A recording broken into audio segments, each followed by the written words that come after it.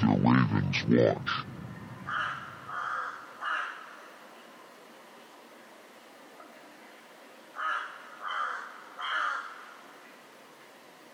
Welcome back, guys, to another episode of The Ravens Watch. Today's guest is Paul of Understanding Conspiracy. I was cued into Paul's page pretty recently by a Twitter user by the name of Yahweh is Lord, I believe is his name. And I forget what the topic was and why he was commenting it, but I was sent over to your content and promptly discovered that you were talking about the Nephilim and this really interesting connection between the Nephilim and this jester clown archetype. But I'm really interested in the Nephilim. I've been wanting to do an episode on it, and my audience hasn't been exposed to it. So I think this is going to be a good opportunity to sort of unpack more or less a crash course. Who were the Nephilim? Where do they come from? You know, the biblical context and tracking them throughout history. I have my own ideas. I'm sure you have ideas. So this should be a lot of fun. But before we get into that, Paul, can you please tell the audience where to find your work and just a little bit about the nature of what you do? Sure, yeah. Well, you can find my work on YouTube. That's predominantly where I am. I have actually just recently started a BitChute account as well, and I'm also on Odyssey. If you want an alternative platform, I don't have all of my videos on there fully yet. It's a long process, but I'm working on backing up everything on there. And you can also find me on Telegram as well. So that's where you can find me in terms of what I do. You know, I'm a theorist who's been on YouTube now for about the better part of a decade. I came at all this stuff originally from a New Age perspective. A psychedelic New Age perspective. I very much was in that scene of consciousness exploration, as I think a lot of people were when they start opening their eyes for the first time. And from there, you know, as time developed and as my channel grew and as my research got more in depth, I eventually basically became a born-again Christian.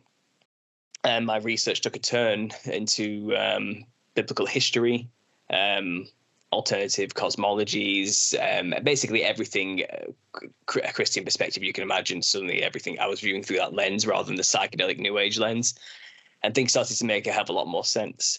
And as my research went on, as I grew as a channel, as I collaborated with more like-minded people and obviously people who have opposing views as well, I eventually found this odd niche where I was talking about clowns and how the Nephilim themselves had similar features to what we would call a modern day clown. And for the past 7 years, I've been producing a very extensive, long, large body of work dedicated to exploring this concept.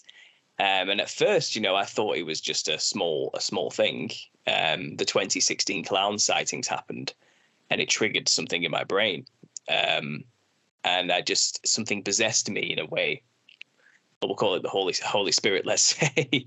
But something led me to just do a cursory search, the Nephilim and clowns, to see if anybody had considered this concept before, off the back of this bizarre appearance of clowns everywhere. And what made me make that choice to put the two words together, Nephilim and clown, and do a search is years of experiences. Maybe we'll get into as the podcast goes on. It was all a series of events that made me click and go, hang on, let's put these together. And I found a video of some person who had made a mocking, joking conspiracy theorist video. So pretending to be a conspiracy theorist. It was like a skit, you know. And they were basically talking about the Nephilim and the history of the Nephilim. And he concluded at the end of the video in a very mocking, joking, funny manner, like the Nephilim are actually interdimensional killer clowns from outer space, in that History Channel conclusion type tone, you know. And suddenly it just kind of clicked in my mind, like, actually, I think this guy might be onto something. So I just started making connections, and like I said, here I am 7 years later. My work has been talked about by many other channels since. Someone called Conspiracy RO's made his own little series based on my work, and that brought a lot of attention and traction to it as well.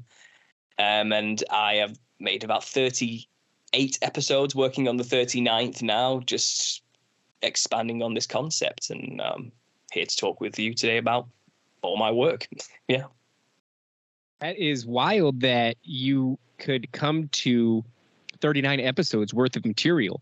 I didn't know. Like I said, I only saw one of your videos, and it was intriguing, and I very much enjoyed the connections that you were making. I had no idea that you're talking 39 episodes. So before we get into this, and this is all very already my mind is going with this whole 2016 clown thing and what that was about. And I'm sure you have some ideas, but I would like to hear a bit about what brought you to be born again, because I think that as I progress down this path, I've been looking at conspiracy theories and the like for about 16 years, and everything is sort of funneling me to the biblical context and how it is much more reliable and true than I would have given it credit for,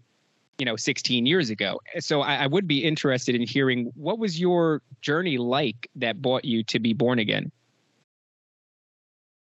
It's much the same as what you just described. I wasn't raised religious in any way, shape, or form. My mum and dad just don't even think about it. It's just not in the vocabulary to get religious about anything, So it's just not something I grew up in a world. I didn't go to a religious school. I went to public schools. In England, it's popular for children to go to Catholic or Protestant schools. They're considered the best schools, in fact. So a lot of people go to church just so they're a member of a church, just so their children can get into the school that's attached to the church. And it's one of those type of things. But that's just not something I was ever in, So I grew up with an atheistic mindset. My friends were of the same ilk, and it just wasn't a thing for me growing up. I had a Catholic grandma, and she took it very seriously, but I never really considered it something as anything, I remember I have a distinct memory of going to church with her when I was a very young child, and an old woman in front of me passed out and hit her head on the arm of the wooden pew and died in front of me. So my experiences of church weren't good, and I kind of grew up with that attitude of, screw this God, whatever it is, if it's probably not even real anyway, it doesn't matter to me. So that's very much, in fact, very anti-God growing up in high school, if I remember correctly. Yeah, I remember we took a thing called religious education in high school, call it RE for short, and I had studied the Bible as much as I thought I had studied the Bible as a kid. I'd basically gone onto a website called Bible Babble and thought I knew everything about what was wrong with the Bible all of a sudden. But I remember we had these thing called like mock tests, which don't account to your real score, but it's an example of what you would get if you did go for the real exam type of thing. And I never took RE in the end, so it didn't matter to me, but I took the test anyway, and I did get an A. And I was very good at it, because I kind of had an understanding of philosophical ideas. And it was easy for me to basically write an essay about why God isn't real, which is what I did. And I got a good mark for it because apparently, at least I'm thinking, I guess is what the teacher thought. And she was a devout Christian, funnily enough. So it's quite funny in that respect. Looking back on it now in hindsight, I guess in a way her forgiveness and love was quite commendable for my heinous attitude, So that's the kind of kid I grew up as, a know-it-all, egotistical prick, basically. I wasn't a very good person in that respect. And as I got older and got more into my teenage years, I got heavily into drug use. I was a heavy cannabis smoker, so nothing hard. I wasn't injecting stuff into me. I wasn't that kind of drug user, but I was very much into that psychedelic consciousness exploration type of drug scene. That really interested me. It always has done. I'm an artist. I've studied art my entire life, all through high school, through to college, and then through to university. I have my degree in fine art. So I've always kind of just been in that creative, airy, colourful scene, and the type of characters in that world that you meet going through the art schools are very much in that left-wing, liberal, creative, psychedelic, drug-taking world, So I've been a part of that, and they were my people. So, as the years went on and I went to university, I left college, went to university to study art and moved away from home. I was right next to this huge cathedral in Lincoln, is where I studied every day. And, you know, it was awe-inspiring to me to see this cathedral on a daily basis and have the honor to be able to, you know, make artwork next to it in a way. And during that time, I was going through a heavy use of partying every day. I mean, every day I was on MDMA, cocaine, cannabis, smoking heavily as well. Taking mushrooms, DMT, LSD, 2CB, anything I could find that was remotely psychedelic, and that I was exploring and I was going for hard. All my artwork at university was about that, and exploring sacred geometry, Gnostic principles, the nature of reality and the universe, and the design of the universe specifically, how it's all connected with these geometrical principles and the platonic solids. And all my artwork was just that, basically, and hyper focused on this. So I saw psychedelics as a tool to be able to see the true nature of reality and be able to somehow capture that in artwork form to convey how real the spiritual realm, we'll call it, or the design of reality truly is. And around the time I was doing all this, I was empty. You know, I was getting less of me was there and something else was happening, you know, and it got to the point where I wasn't smoking cannabis anymore. For me, I didn't enjoy it, and I wasn't smoking to get high. I was smoking it to be normal. So it was around this time that I started to notice this type of thing. And I'd also begun researching conspiracy theories towards the end of my degree in the last year. And this is around 2012, 2011 period, actually. So a lot of my artwork started to become about the end of the world in 2012, you know, the Mayan calendar stuff. And that got me into conspiracy theories. And basically, I went into making my channel and doing all this with the mindset of, well, what do these people see exactly that makes them believe the world's going to end? What is going on here? And I came at it from a solely psychological perspective. I wanted to immerse myself in everything, every bit of information. And what I would do is I will become the conspiracy theorist and fully humor everything to its end conclusion. And I won't question anything, you know, and I did this with the intention of, at the end, I will come back out and do an analysis on what it means to be a conspiracy theorist, basically. And that'll be a performance piece for my end of year art show for my degree type of thing, you know. But what actually happened is I ended up becoming a full believer of the whole thing and realized it's all true, which is what always happens, you know. So, you know, my egotistical, you know, reasonings behind all of this went out the window when I actually started to do it, you know. And as the university ended, I had this channel and I was steeped in research of all things occult related, you know, and just end of the world related, symbology related, Illuminati related, everything conspiracy you can imagine. I'd seen it all and I'd done it all and I'd researched it all for a purpose of work. You know, it was actually something I had to do. So I was very serious about it. And I was struggling with this thing of, I can't keep ignoring the biblical perspective, which is clearly has all the answers. Like, and no, the answer is satisfactory from the New Age perspective. It's all vain pontification and articulation, word salad nonsense made up just to kind of for people to make their own idea of reality and their own gods, which explain the things that are going on. But it's not real satisfactory truth or answers. To me, it wasn't anyway. And obviously, I'd been doing all this psychedelic exploration, and I knew there's a spiritual world. I couldn't deny it. You know, I'd seen it for myself. It was one of those sort of things. So I was having this internal struggle of, well, if they believe in the devil and Lucifer, they take it very seriously, then surely the opposite should exist too, right? And these people are powerful, influential people who believe this. Like, there must be something going on, you know. And it was a struggle. It was a huge internal struggle for me because I didn't want to let go of those things. That this, first of all, the belief that I'm a god and I'm incredibly intelligent and wonderful and brilliant and I have all the answers because we're all just gods, you know, reflections of the whole type of thing. I was heavily steeped in Alan Watts and Terence McKenna philosophy and all this type of stuff, you know, and meditation type stuff. I would never call myself like a hippie. I was never that type of person, you know. I couldn't stand those people either, but I was very much an analytical thinker about all of it. I was trying to get to the bottom of what is this realm I keep seeing when I take these drugs, and what is going on, So at the end of uni, I was basically drained of all my energy because of all the heavy drug use. I was at rock bottom. I was jobless. I had nothing. I was back at home. I was heavily addicted to cannabis, and I had all these things going on. And it got to a moment where I was actually at a stag do, we call it, in the UK. My brother-in-law was getting married to my sister, and we were out partying before the wedding.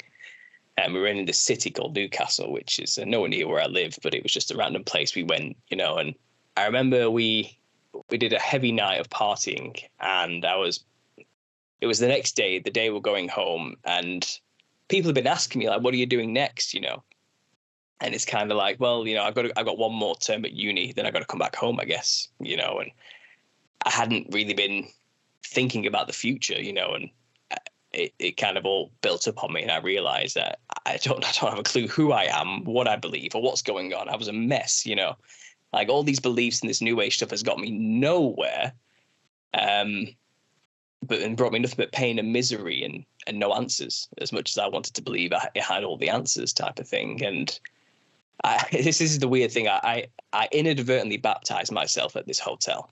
I didn't mean to. So that's what happened.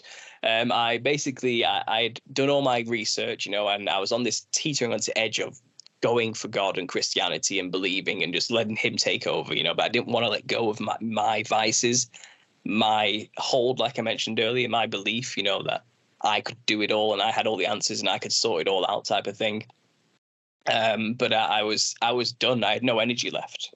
I drained myself, probably heavily demonized by this point. I realized, you know what I mean? I was possessed basically by all these spirits, is what I kind of interpret as now, that made me hold on to this for so long. But I had a bath in this hotel room. And for context, I'd only ever lived in a house with a shower cubicle for 15 years. So I hadn't actually had a bath in 15 years. I didn't even go swimming. You know what I mean? I hadn't gone underwater in a very long time. But I basically just said to God, I give up. Just help me. I give it to you now. I'm putting you in control. I'm done. Help me figure out what I need to do in my life. What's next? What am I doing? And I was having these thoughts in these moments while I went under. And then suddenly my body just jolted with this energy all through my chest, all through my head, everything. I leaped out of the bath because I thought I was having a panic attack. And I ran to the mirror, like breathing heavily, and the feeling kind of dissipated quickly. And I didn't have a clue what that was in the moment. And I was like, okay, no, that was crazy.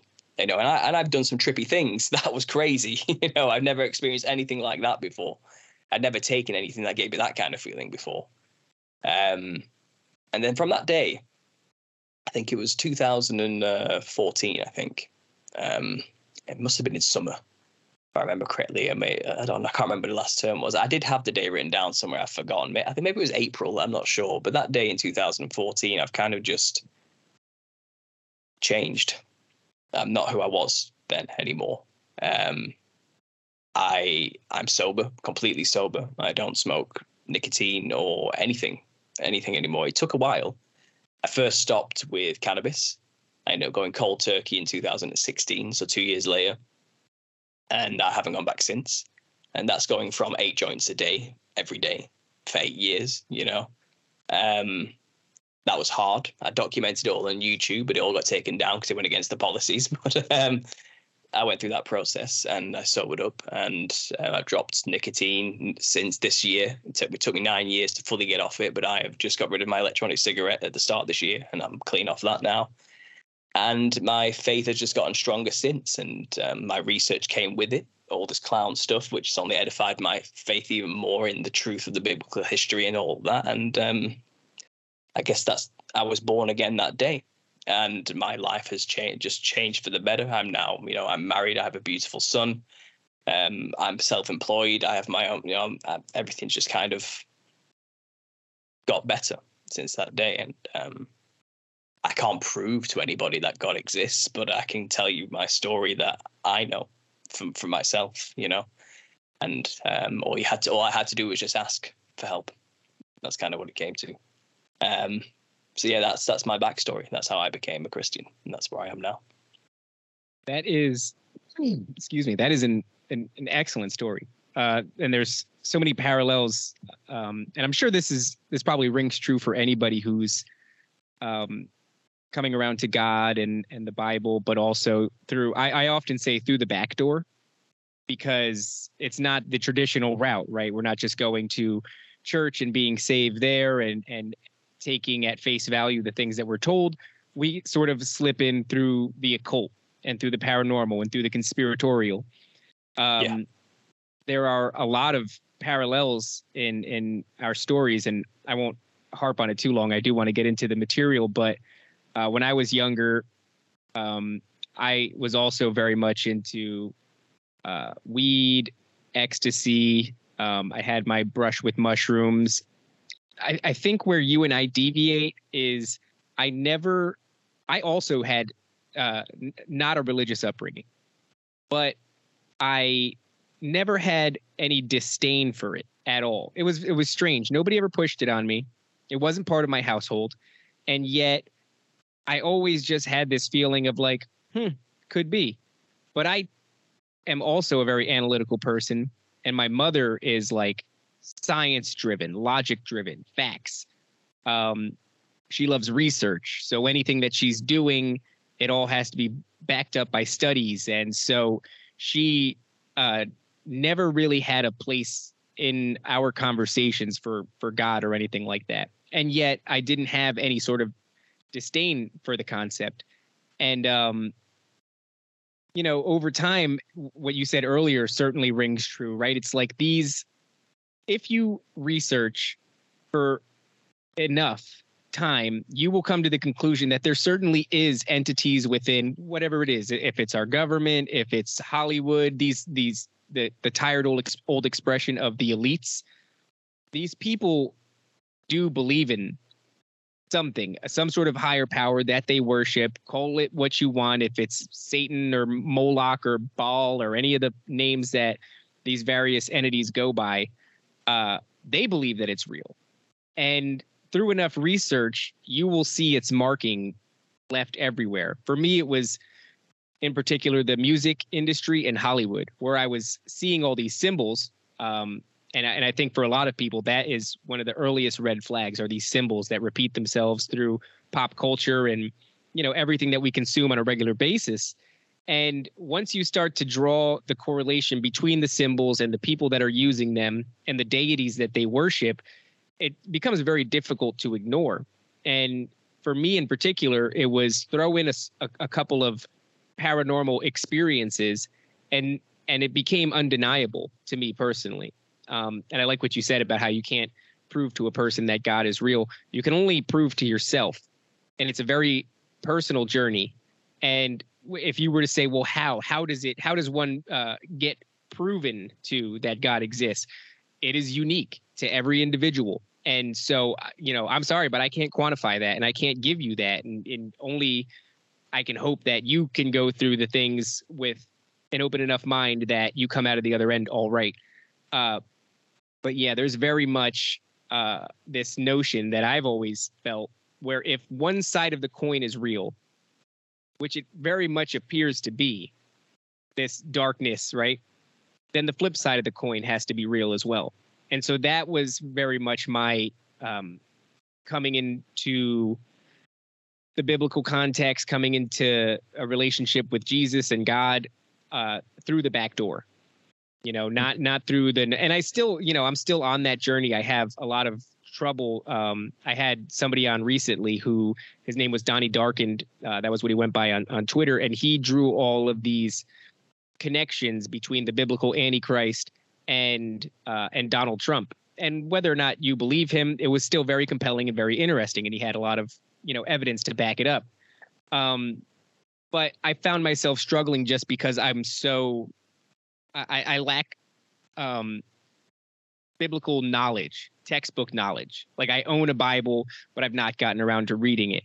And so I'm still kind of like looming around the back door, taking in all this occult symbolism and all of these various conspiracy theories and using that to bolster my relationship with God. But really, I know that I should probably be looking at the word itself instead of hanging out at the back door anymore. It's like somebody who's going to a club and I'm just hanging out with the bouncer at the back door instead of going into the club and learning what the club's about. So with all that being said, I would very much like to, if you could, take the audience through sort of a crash course as to what the Nephilim are. I have a pretty decent understanding of it, but I've never articulated it. And I think that you would be much better at me than doing that. And so I would like to go there if you are prepared. Absolutely. Yeah, no problem. Well, first of all, it's just a few points you hit there about our stories being similar. I would find from my experience, because another part of my channel is called a Truth or Therapy session. I do a weekly show. And it's basically a forum or a hub or a place where people who have learned the truth can share their stories and basically create a community to help support each other, because learning the truth is a terrible, scary thing that makes you lose all your friends and families and loved ones. I try to give advice on how to tackle the subjects better with friends and family so you don't lose them, but also how to deal with and cope with the bridges you've already burnt, unfortunately, all these type of things. And the stories I always get told to me are very similar to what I just said and to what you're saying. You come at it from the back door through the occult, coming out of something completely opposite to Christianity, then making your way there, not being raised that way, but learning it through the truths you learn online, through the conspiracy culture. The inevitable conclusion always is, and they always end up saying this, it always comes back to Jesus and God and the biblical narrative. And that's kind of the story, the script we're all playing out on the earth, and it all comes through, like you said, they made the choice to learn.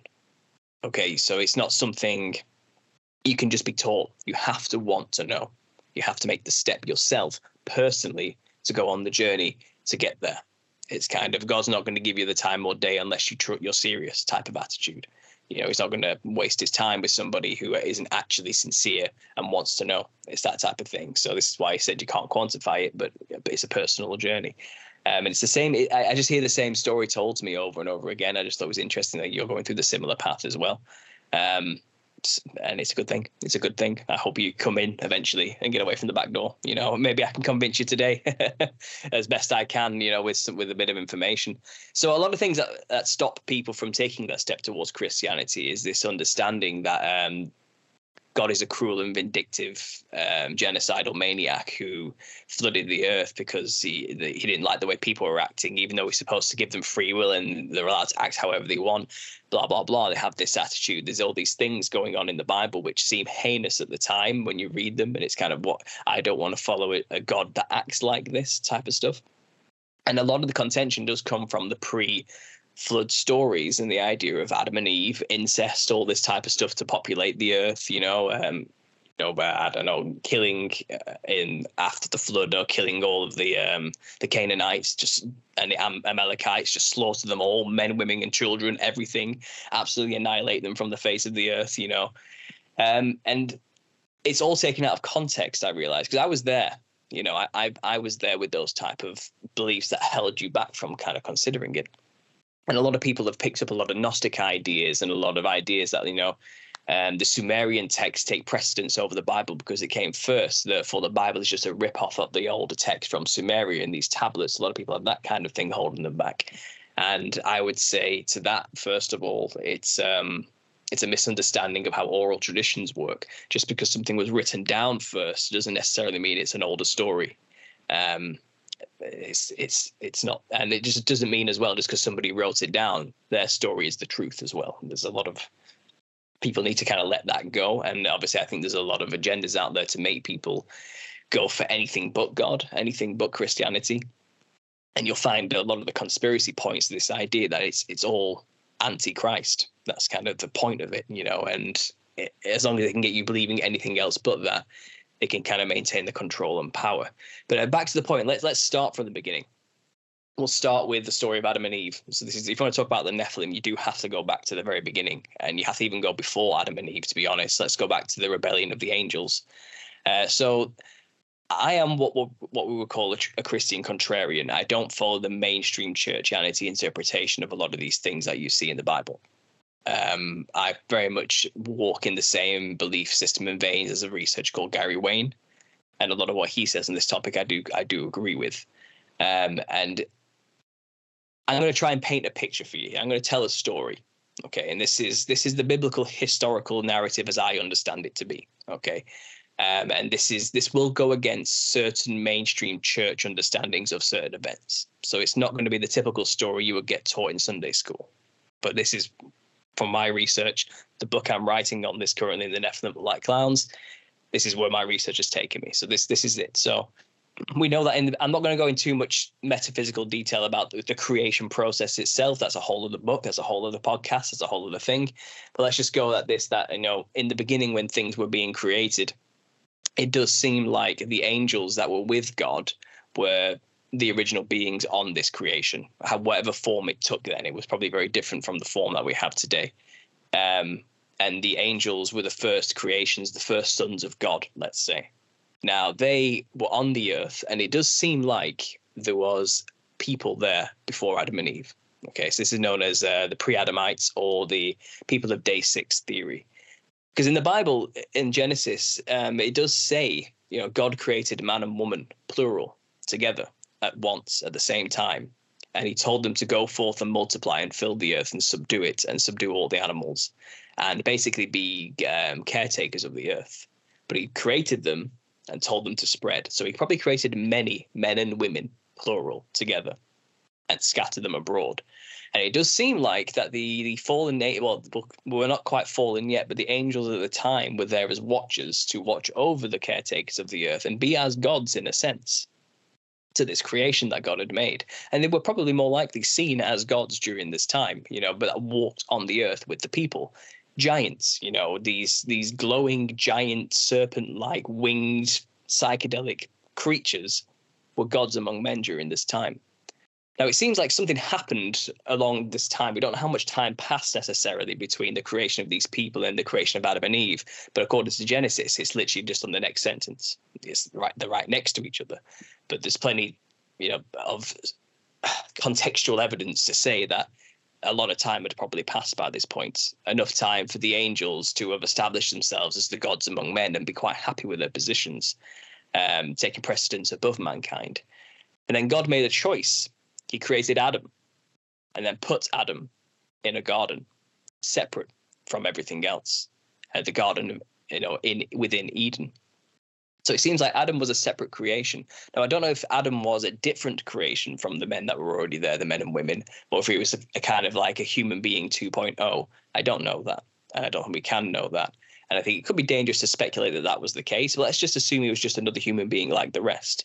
But he was just selected and chosen out of them as somebody God decided, I am going to share information with this human. I'm going to basically groom this human to be a leader of men, to be a king on earth, to rule over humanity. And then he started to he said to Adam, I want you to name all the animals. Now, not even the angels were given the honor of naming all of the animals. And I don't think a lot of angels who were on earth as watchers didn't like this. They did not like watching God choose a primitive slave from their perspective to take precedence over their rulership. They were not happy. And this is where the rebellion comes from. This is the rebellion of the angels. This is the root cause of why the rebellion happened. And Lucifer was a leader of this. Now, angels have a hierarchy. And what we can understand from reading the Bible in Ezekiel specifically and in Enoch is that the seraphim are right next to God in the hierarchy of angels. They're there with the throne of God. They have 6 wings, and they use the wings to cover their eyes and their appendages and their face and everything to not be killed by the glory of God, let's say, the light, the vision. And next to them are the cherubim. Then it goes lower and lower and lower, different classes of angels below them. And the archangels are just below all of that. And then it goes down to lesser angels below that. And they all have the place and role to play within the creation. It's said that the stars are angels. Every star is an angel, basically. And it has its place, it has to be, and it has to follow the cycle. And that's its role within the creation. Now, angelic beings aren't pretty young men with wings and white robes. They're not physical entities. They are energy, frequency, light. They are conscious, yes, but they also don't have a physical form. They're shapeshifters. They can take whatever form they want. They don't have to eat or drink or anything. They are beyond the physical in that sense, but they can also manifest physical. So the nature of reality is extremely a lot more trippy from the biblical perspective than I think a lot of people understand it to be. So it says here a third of the angelic hosts were convinced to rebel with Lucifer, who was a seraphim angel who was next to God. So that means even a third of the seraphim angels rebelled against God. These are the highest form of angelic being. And it seems like they came down to earth. And basically, from that rebellion, from that refusal to follow God's will, to, bow down to Adam, help him, they were basically cast into earth, in a sense. But it didn't really do much for a while. I think it seems like from the narrative that I'm seeing, they sat back for a little bit. Okay, and they regrouped and thought, what are we going to do? Okay, we're in a bad situation now. And they were extremely furious about their demotion, let's say, and at mankind for taking God's adulation away from them, the true sons of God, that type of thing. And this lesser creation, this physical beast is above us, the serpentine seraphim. God chose a mammal over a serpent to be the ruler over mankind. It's that type of attitude. It was jealousy and pride, and that's what Lucifer is synonymous with being, the most prideful, jealous thing in existence, and it was his pride that made him fall. It was that type of thing. He didn't want to stop being seen as a god, basically. He wanted to be as God, above God in a sense. So that happened. The rebellion happened. Adam was there in the garden. So what happened, it seems, is a serpent came to Eve and convinced her to rebel against God. You could say, eat the apple, get the knowledge. You can go into the metaphysics of what that means exactly. But the point is, God said, don't do something. He convinced her to do it. That's the key takeaway from that, okay? Perhaps the apple or the fruits gave her some kind of knowledge and did something psychedelic to the way they perceive reality. You can go into all that if you want. But the core issue is that she went against God's word. She believed a liar over God, and then lied to God afterwards when caught out for it. It was just rebellion in its pure form, basically. Now it's described that a serpent came. Now people interpret this as the devil came into the garden and convinced him. It doesn't say that. It says a serpent came.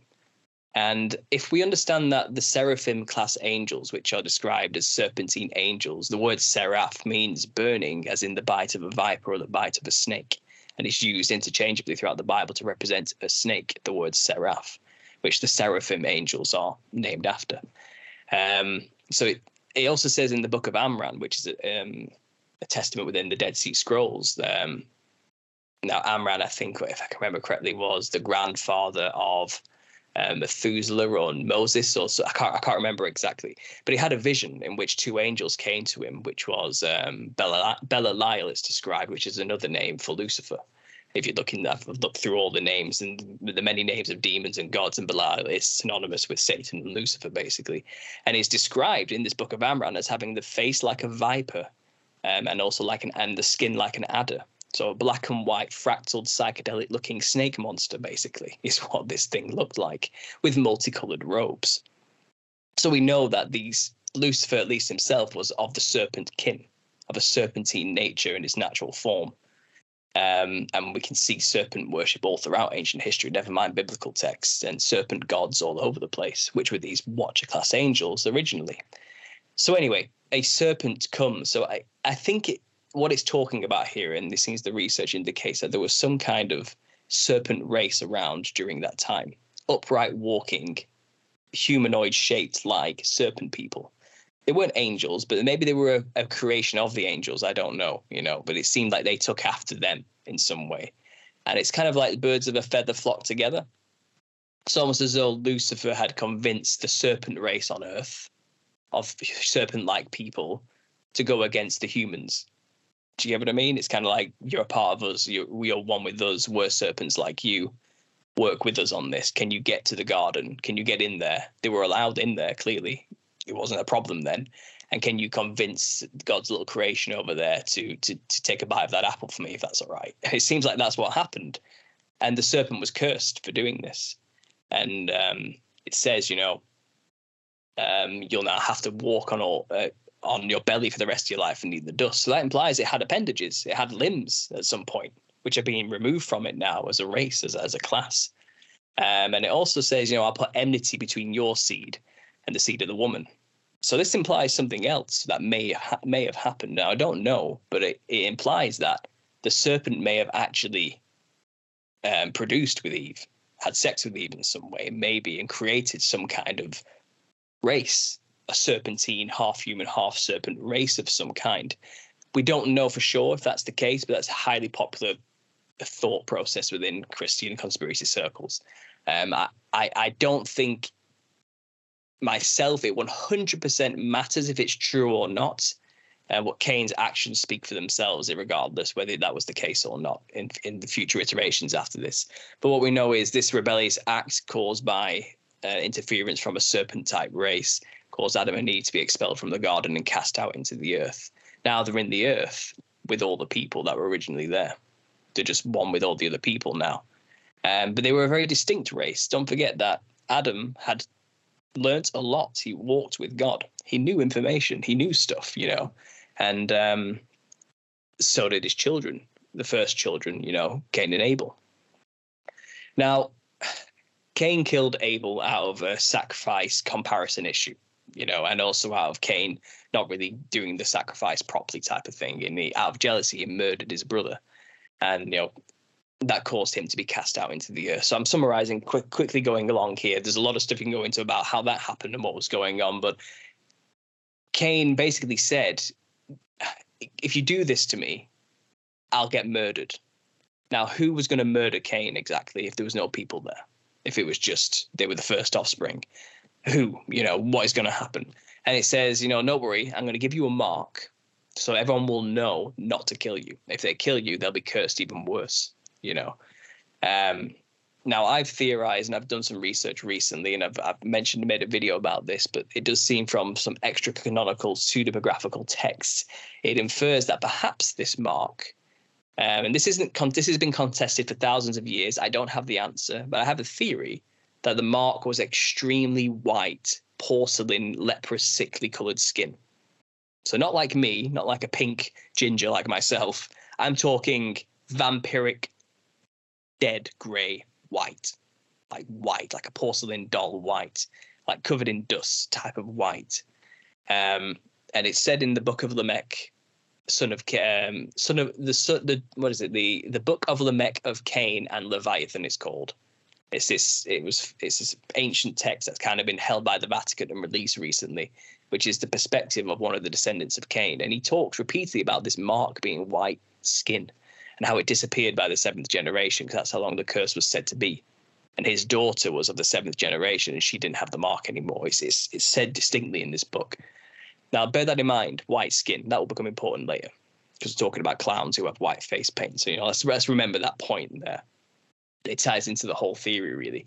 But Cain then goes off into the land of Nod and builds a city called Enoch, named after his first son, because he took a wife after leaving. Who did he take a wife with if there's no people on earth? People argue, it must have been his sister or something, but it doesn't say that. It doesn't tell you it was his sister or his family members. He went off, found a wife, had a child, built a city, named it after the child. How did he build a city? And who was going to populate this city if there weren't people everywhere? And it's these people that were already here, the people of day 6. And these were quite a simple people. They were childlike people. They didn't know much. They were, they were hunter-gatherers, very basic. We call them like cavemen if you want, but, they didn't. The earth was a different place then, and they were very simplistic people. They didn't have a lot of knowledge. They didn't have concepts of ownership or land and all this type of stuff, And it says in other extra-biblical texts like Jasher and Jubilees, Cain taught them how to measure things. He introduced weights and measures. And that's an extremely important thing, because as soon as you introduce weights and measures, you're introducing money, currency, land ownership, property, and you're bringing greed, corruption, and things like that into people's mind. The concept of ownership, this is mine, not yours type of stuff. And obviously with those skills as well, you can build cities.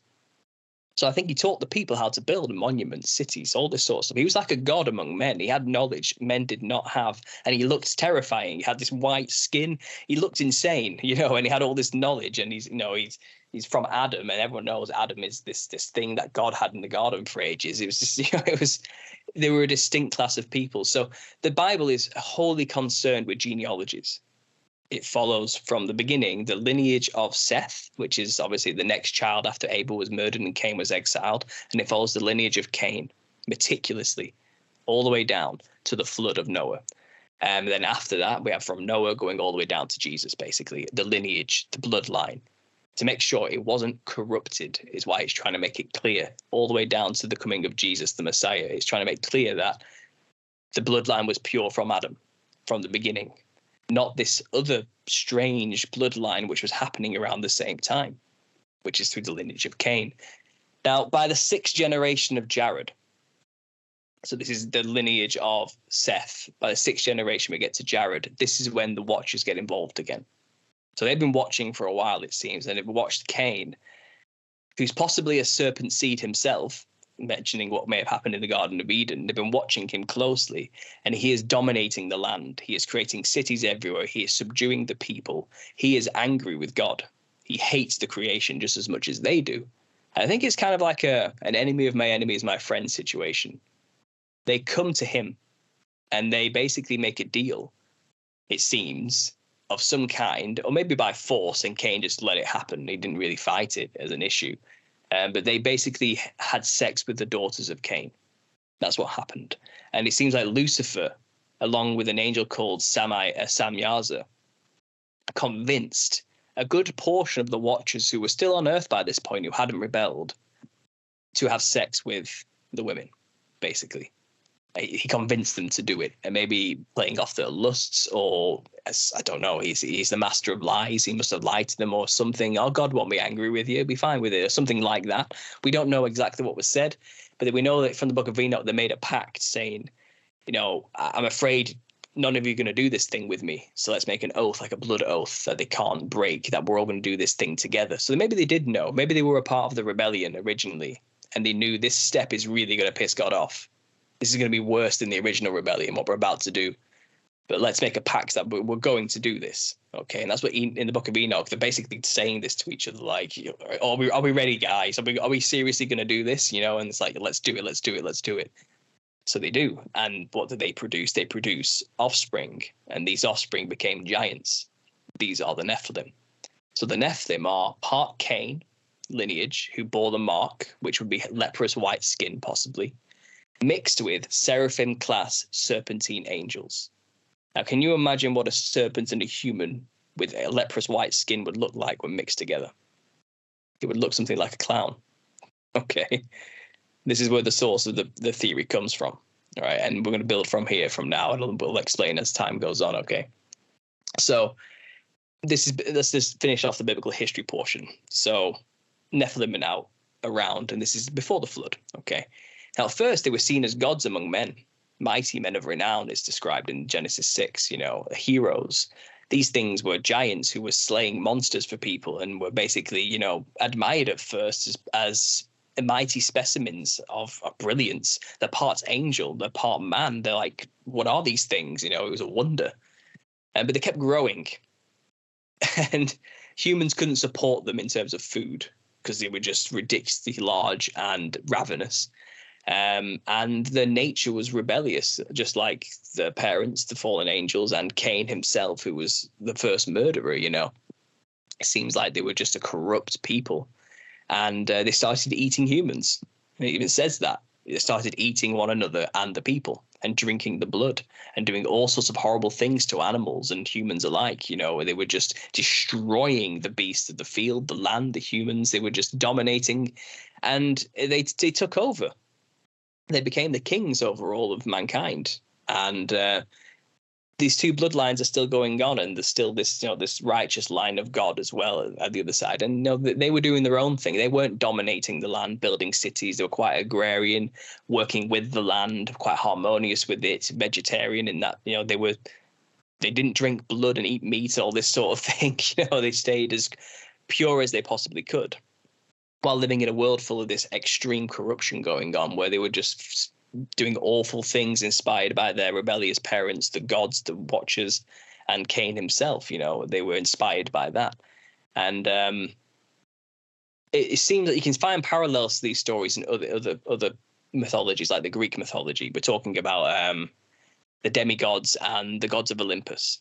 What we're talking about there are Nephilim and the Watcher class angels. It's a parallel. It's the same story. Can I interrupt? Of course, go ahead. I do want to ask you specifically about that, because I've been on this kick lately where it's like you can find these common threads throughout these different names, right? The idea of Satan, Saturn, and Kronos, or the idea of Zeus, Jupiter, and Baal. So Baal, I believe, was one of the fallen angels. Correct me if I'm wrong, but he is also regarded as the Storm King, coincidentally enough. And there are these images where you can find an image of Zeus with this sort of device, 3 prongs on either side. Yeah. And then you can find Baal with the same object in his hand. So there's sort of this insinuation that it really is the same character.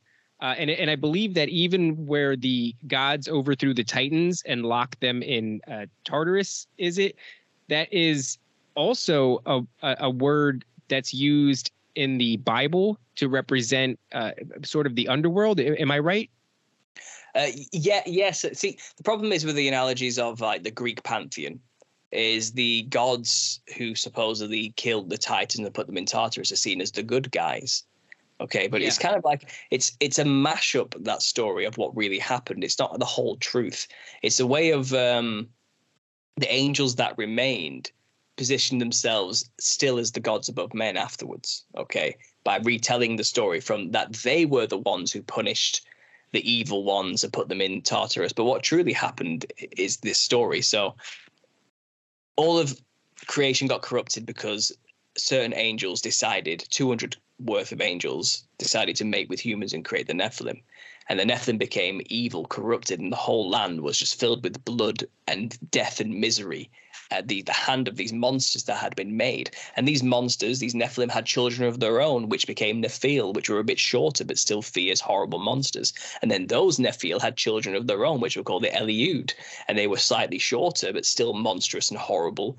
And the generations went on. They were mixing with animals. They were creating monster-human hybrids, animal-human hybrids. These are all the mythical animals we see throughout mythology, like the sirens, the centaurs, the fauns, the pan, all these type of things, the fairy folk. All these half human, half animal hybrids everywhere were created during this time because of the knowledge given to them by the Watcher class angels, down to the Nephilim, down to the people. And it's kind of, if you're a human living in this world where there's death and pain and fierce monsters everywhere all around you, you need to do something to yourself to survive. And it was, look at these giants who are surviving in this world and thriving. I need to be more like them. And they were worshipped as gods, so it's kind of, how do I become like them? Well, they took the offer from them to get their genetics manipulated to become like a mini Nephilim, in a sense, a faux Nephilim, a human-animal chimerid hybrid with powers of certain animals, but the consciousness that you originally had, let's say. And I don't know how this was done. We just know it says it was done. So it could have been clinical, cold, surgical, if you want to go down that route. But I think this was a more magical time. I think it's a lot more to do with matrix manipulation. Like say in the Matrix, you can just make something happen like that because you mess with the code. I think the angels have abilities to do things like that because they're beyond our dimension. I think it's more of a case of I can make you like that just by tweaking a few things behind the realm scene that'll make it manifest physically. I think a lot of that was going on as well. But I think there was also raping of animals and all sorts of stuff happening. And maybe divine semen can literally make an animal pregnant, and then the offspring is a hybrid mix. It's not like us, it's something else. I don't know exactly, but this was happening. So all this horror was happening. Everything was so messed up that Noah was literally the only one left in the end of that lineage. Even all of the good people were dead, murdered, slaughtered, or had converted. Seth's lineage was gone. Noah was the only one left. And it was the case of, we're going to flood it and try and reset this and do the best we can to get back to normal. Okay, so the flood reset all of this. But before the flood, there was this 200-year period where the Nephilim, the big ones, were removed from the earth, and a punishment was sent to the angels who did this. So the punishment is as so, and it's even described in the book of Enoch that Michael, the archangel, witnessed it and was shaking in fear at what he had just seen God do to these angels. It was so terrifying. And basically, he made the angels who created the Nephilim watch their own children, the Nephilim, the original ones, murder each other. The Nephilim weren't very smart. They were all wanted to be the only king, the only ruler, and they pretty much just fought with each other over petty power struggles and were ripping each other apart, slaying each other, as the watchers just had to watch. But then the Nephilim weren't happy with just trying to rule the earth. They wanted to be the only gods, so they turned against the watchers, their own parents, and tried to kill them as well. So the watchers had to kill their own children and watch their own children kill each other. That was their punishment. And then they were bound in chains until the end, till the final judgment. The watchers were. And the Nephilim who died, their spirits remained on earth, disembodied. Their soul is not compatible with anything outside of the earth, higher or lower. They have to remain on earth. They're not supposed to exist. So that's what demon spirits are. They are the disembodied spirits of these now dead Nephilim entities.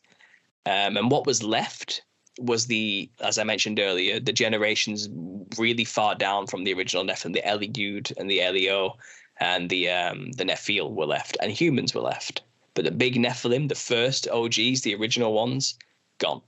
The firstborn Nephilim were all dead, slaughtered, and the angels who made them were bound in chains.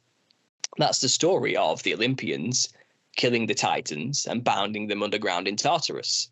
But that story implies that there was a pantheon of good gods who put all the bad ones in chains underground. But what really happened is God slaughtered them all. The ones that didn't have sex with humans, the angels, they got to stay. They weren't bound in chains, but they were still around. So they continued to spread lies about what truly happened. And they created these pantheistic stories like we get of the gods in Mount Olympus, bounding the evil monsters in chains. They positioned themselves as the heroes afterwards. After God did his judgment, they're still just lying to the people to maintain themselves as the pantheon, the gods, the only gods. And that's where sun worship comes from. Worship the sun, worship us, worship the pantheons, worship the sun, worship anything, worship the creation. All pagan beliefs all stem from this idea of to spite God in this time. Don't focus on him, focus on us. We're right here, right now. We are brilliant, we are tall, we are glowing, we are fantastic. We will give you anything you want. We'll give you all the pleasures. Just pray to us, make idols to us, and we'll come to you, that type of thing. That was all going on then. And that's why God was like, I just need to reset the whole thing. This is done for. In a sense, the angels did a good job at what they set out to do. But God had a plan. He preserved humanity within Noah, and that's what the flood was for, is to wipe them out. Now, obviously, the Nephilim came after the flood. Most of the Old Testament is about killing them, getting rid of the remnants of this corruption, this Nephilim race that shouldn't exist. The rebellion came pretty quickly after the flood, and Nimrod created the tower to try and get to heaven to kill God again. It was all happening again because the Nephilim did survive. And it wasn't the original Nephilim, the really big clown-looking monster serpent human things. It was these lesser Nephilim, the generations diluted down. It was the people who had changed their corrupted DNA. If you're a half human, half fish, you can survive a flood. You can breathe underwater. You can wait it out. If you're a person who can fly now because you're half bird, half human, you'll fly above the rain. You'll wait it out. You'll float on the water once you will survive. You'll find a way. If you've mixed yourself with a bear or an insect, you have hard chitin that's impenetrable, or you breathe through your skin by bringing through oxygenation instead of through gills instead of needing lungs, or you can hibernate underground for extremely long periods of time without food. All sorts of genetic traits you've picked up from mixing yourself. You'll find a way to make it through the flood. Okay, and that is what happened, and there's plenty of evidence to show that, these myths of monsters, cryptids we call them, still exist today, where people have experiences with these strange creatures, that are kind of like a humanoid monster animal thing of some kind. They're still here, and they made it through, and most of the Bible is about getting rid of the ones who made civilizations. So Canaan, for example, was just rife with them. Giants everywhere. Reports of giants coming back from the people of Israel, God's new chosen people. And he chose them to get rid of this corruption that still made it through the floods. That's what all this genocide is about that I was mentioning earlier. You know, it was this attempt to cleanse the land of the remnants of this corruption from before the flood. It was God finishing what he intended to do to begin with. You know, he knew he wasn't going to get rid of them all in one go. But what he did do was utterly disrupt the infrastructure. Their kingdoms were gone. Their ability to just convince people that they were the gods were gone. They had reset the whole thing. And a new order was established, I suppose, well, after that flood, you know. And there's loads of things you can get into about the genealogies of how the Nephilim corruption came in through humanity. It seems like through the line of Ham, something had happened in particular. This book of Lamech I mentioned earlier says that Namar was the daughter of this Lamech. She's the one who married Noah. She was a Canaanite. She was a daughter of Cain who had this corruption within her, mating with Noah. And out of the way the genetics works, her only son who had pale white skin was Ham. So he got the genetic marker, the curse of Cain, onto him. And it was his son Canaan who was cursed by Noah because of something that happened. We're not sure what exactly, but his nations were cursed. And it's through the nations of Canaan we get the Nephilim tribes appearing again. And then obviously I think the tribes of Japheth mixed with them. And then it's a whole thing. But that's basically antediluvian history summed up. That's where the Nephilim come from, and the ones that were wiped out and killed, even the ones who were the Nephil, the lesser ones, and the humans even who corrupted their own DNA, their spirits, their souls, they're still here on Earth behind an illusory veil, we'll call it, and they're demons. That's where they come from.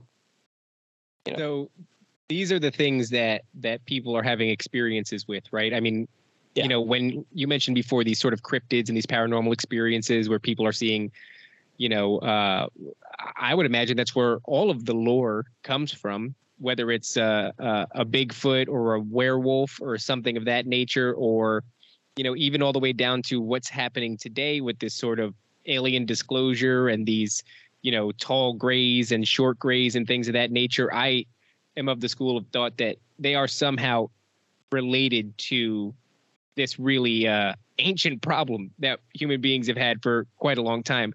What you were saying before reminded me of there's a gentleman by the name of Timothy Alberino, and I was listening to him talk, and he was talking about the natives of Peru, the people who still are close to the Inca culturally, you know, and they dress in a traditional way, and they have all the traditional values in their culture. And they'll tell you stories that their megalithic structures were created by a race of evil giants, and that their overarching head god sent a flood to kill them all. You know, these flood stories, they exist throughout so many cultures. So do the concept of giants. I'd be interested in your thoughts on, are you familiar with the Kandahar giant story? Yeah. What do you think is going on here? Do you think that is a descendant of the Nephilim? I just find it so hard to imagine that, you know, this last straggler is existing in a cave system. I'd be much more inclined to believe that there is remnants of this bloodline and that they are dwelling within cave systems in remote areas like Kandahar in Afghanistan. Yeah, you know, well, I don't think they were all fully wiped out during the whole. I mean, it does explain that they didn't finish the job in the Bible, and God wasn't happy with them, and then Israel lost everything because of it. You know, the job wasn't finished. Some of these monsters did make it away, and I think once, you know, imagine being in the land of Canaan as a Nephilim during that time, and you're getting reports of this roving gang of tiny human beings who are slaughtering every giant in their path. You would say, well, I'm getting out of here then. Like, something weird's going on. We don't stand a chance, clearly. God must be on their side or something. Something's happening here. And I think a lot of them did flee all over the earth. There's stories, for example, of a good one I've come across is that a lot of people haven't heard of is in Inuit culture, way up north. as north as you can get, you know, in the cold lands. There's this myth they have of ice giants that when the ice is hard during winter, they come across from the north, even further north, and they mix themselves with the women and they rape the women. And what was created from this ice giant coming from the north, this could be symbolic of angels coming from the sky, by the way. You know, it could just be a metaphorical way of saying that. But what came of it were these half human, half ice giant monsters called the Tunits, basically Nephilim. Okay, so giants mixing with humans also creates lesser Nephilim, which are the Nephil or the Elio. Angels mixing with humans creates the Nephilim. Nephilim mixing with humans creates more Nephilim, just slightly smaller. So these were like 9 to 8 foot tall Nephilim. Okay, still pretty tall by our standards. You'd look at that and go, that's crazy. You know what I mean? Even for us, that's pretty tall, you know. But they were huge as well. They were built, they were fast. They could lift up like dead carcass of polar bears over their shoulders easily. It's described, you know, they could whip a seal over them, no problem, you know. And the stories of them like literally causing, some of them are so big they were causing huge tidal waves with literally with the phallus. There's these stories, like, you know what I mean? It's crazy what these stories dropping it in the water. Yeah, oh yeah, absolutely. Yeah, literally, some of these are actually some of the myths you have of these Tunit people and these giants. And the thing is, though, the Inuits would kind of go for them because they were encroaching on territories for food and for hunting grounds. And it's the Tunit were actually incredibly timid. They didn't stick around to fight. They always ran away, or they were always running away whenever they encountered humans. And I think this is an echo of a situation from Canaan. I think they were remnants from this original culling of the Nephilim. And it seems like wherever human beings come in contact with these remnants of Nephilim, the Nephilim always die. And it seems like the God-given edict to the original peoples to kill the people of the land of Canaan still remains, even though they hadn't finished the job. It's a case of wherever Nephilim meet humans, they will get slaughtered and die. God has ordained it, basically. And these Tunits don't stick around. They run. They run when they meet humans because they know if we fight, we die. God has said it to be this way now. You know what I mean? So, you know, the giants in the land of Canaan were wiped out enough for that to then be repopulated with normal humans, you know, and all these cities they built were taken over, basically. So you want to talk about megalithic structures, you know what I mean? These were the builders of these things. Now that's so they're the Tunit people. I just find it fascinating with them in particular that they flee from humans. This just backs up this idea that they have a good reason to fear humans because they have a death warrant out on them, basically. You know, and they can't fight with humans because they always keep losing because God's on their side now. That God needs them gone. God wants to wipe them out, basically. So you get these, obviously, you're talking about Indian tribes in North America known as the mound builders, and these mounds just everywhere filled with skeletons of giants that have all died, these burial grounds, you know. And you do get these odd stories of tribes contending with them. And it's this oral tradition, the stories kind of passed down, you know, but we have articles from the 1800s of people who have talked to these tribes or tribes members who have told their stories. And there's this tribe called the Duwamish tribe, for example. And this is a member of the Duwamish tribe explaining the story to an interviewer in the 1800s for a newspaper. And this is what he said about this. This tribe says they used to have these issues with this group of hairy giants called the Nung Nungs.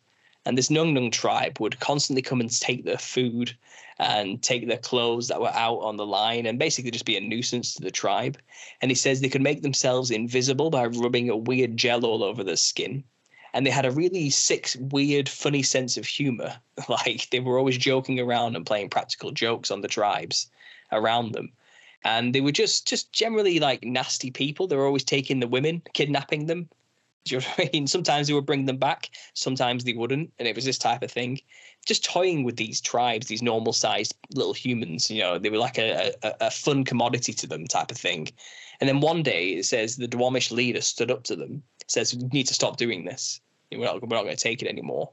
And in response to this pathetic small human standing up to them, they flipped out, tore the heads off of all the men, just ripped them off, threw the women in the air above the trees and all the children. They were just slamming onto the ground after being thrown 30 foot in the air. They just went psycho on this tribe. And there was only like 3 or 4 survivors. The Duwamish tribe was just annihilated in that one moment. This is an oral story. tradition that was passed down, and it's talked about. You've got the Paiutes, the famous Paiute story of Lovelock Cave in North America. You have these white-skinned, red-haired giants, which were again a general nuisance to this tribe, always warring with the Paiutes all the time over land and all sorts of things. And they were always cannibalizing their people. It's always described that these were red-haired cannibals who were eating our women and our children. Okay, so they went to war with them, had a massive fight, annihilated them, trapped the remnants in a cave, stuffed the entrance of the cave full of wood and all sorts of flammable stuff, and set fire to it and smoked and burned and choked them out. And then years later, we have miners who were mining for bat feces. I think it's called guano or something like that. And it's very valuable. And they were mining for it in this cave. And under very thick layers of it, they finally uncovered all these artifacts and skeletons, which dictate that this story was true. These things were living in these caves. You know what I mean? They uncover it later, and it turns out that oral tradition has some truth to it. That we found evidence that there are monsters with long skulls and red hair still attached in this cave. You know, there they are. But they don't go to the cave anymore. That's how these tribes act. You know what I mean? It's a place of great evil. We don't go there, you know. But then obviously we turn up, you know, Europeans turn up and start mining stuff and digging all these mounds up and desecrating these sacred burial grounds and finding giants everywhere. You know, and all the evidence is there that these Nephilim fled and settled in other places. You know, right? And then the Smithsonian comes in and they snatch up the bones and nobody ever sees them again. Absolutely. And you touched on something there, the pale skin and the red hair, and I think this is a good segue. It's the same thing that I heard about the Kandahar giant. I can't necessarily speak to the pale skin, although that does seem to ring a bell, but I can definitively remember red hair being a part of the descriptive of this giant in Kandahar in Afghanistan. And this is starting to paint a picture. You said it before, hold on to that memory of the white skin.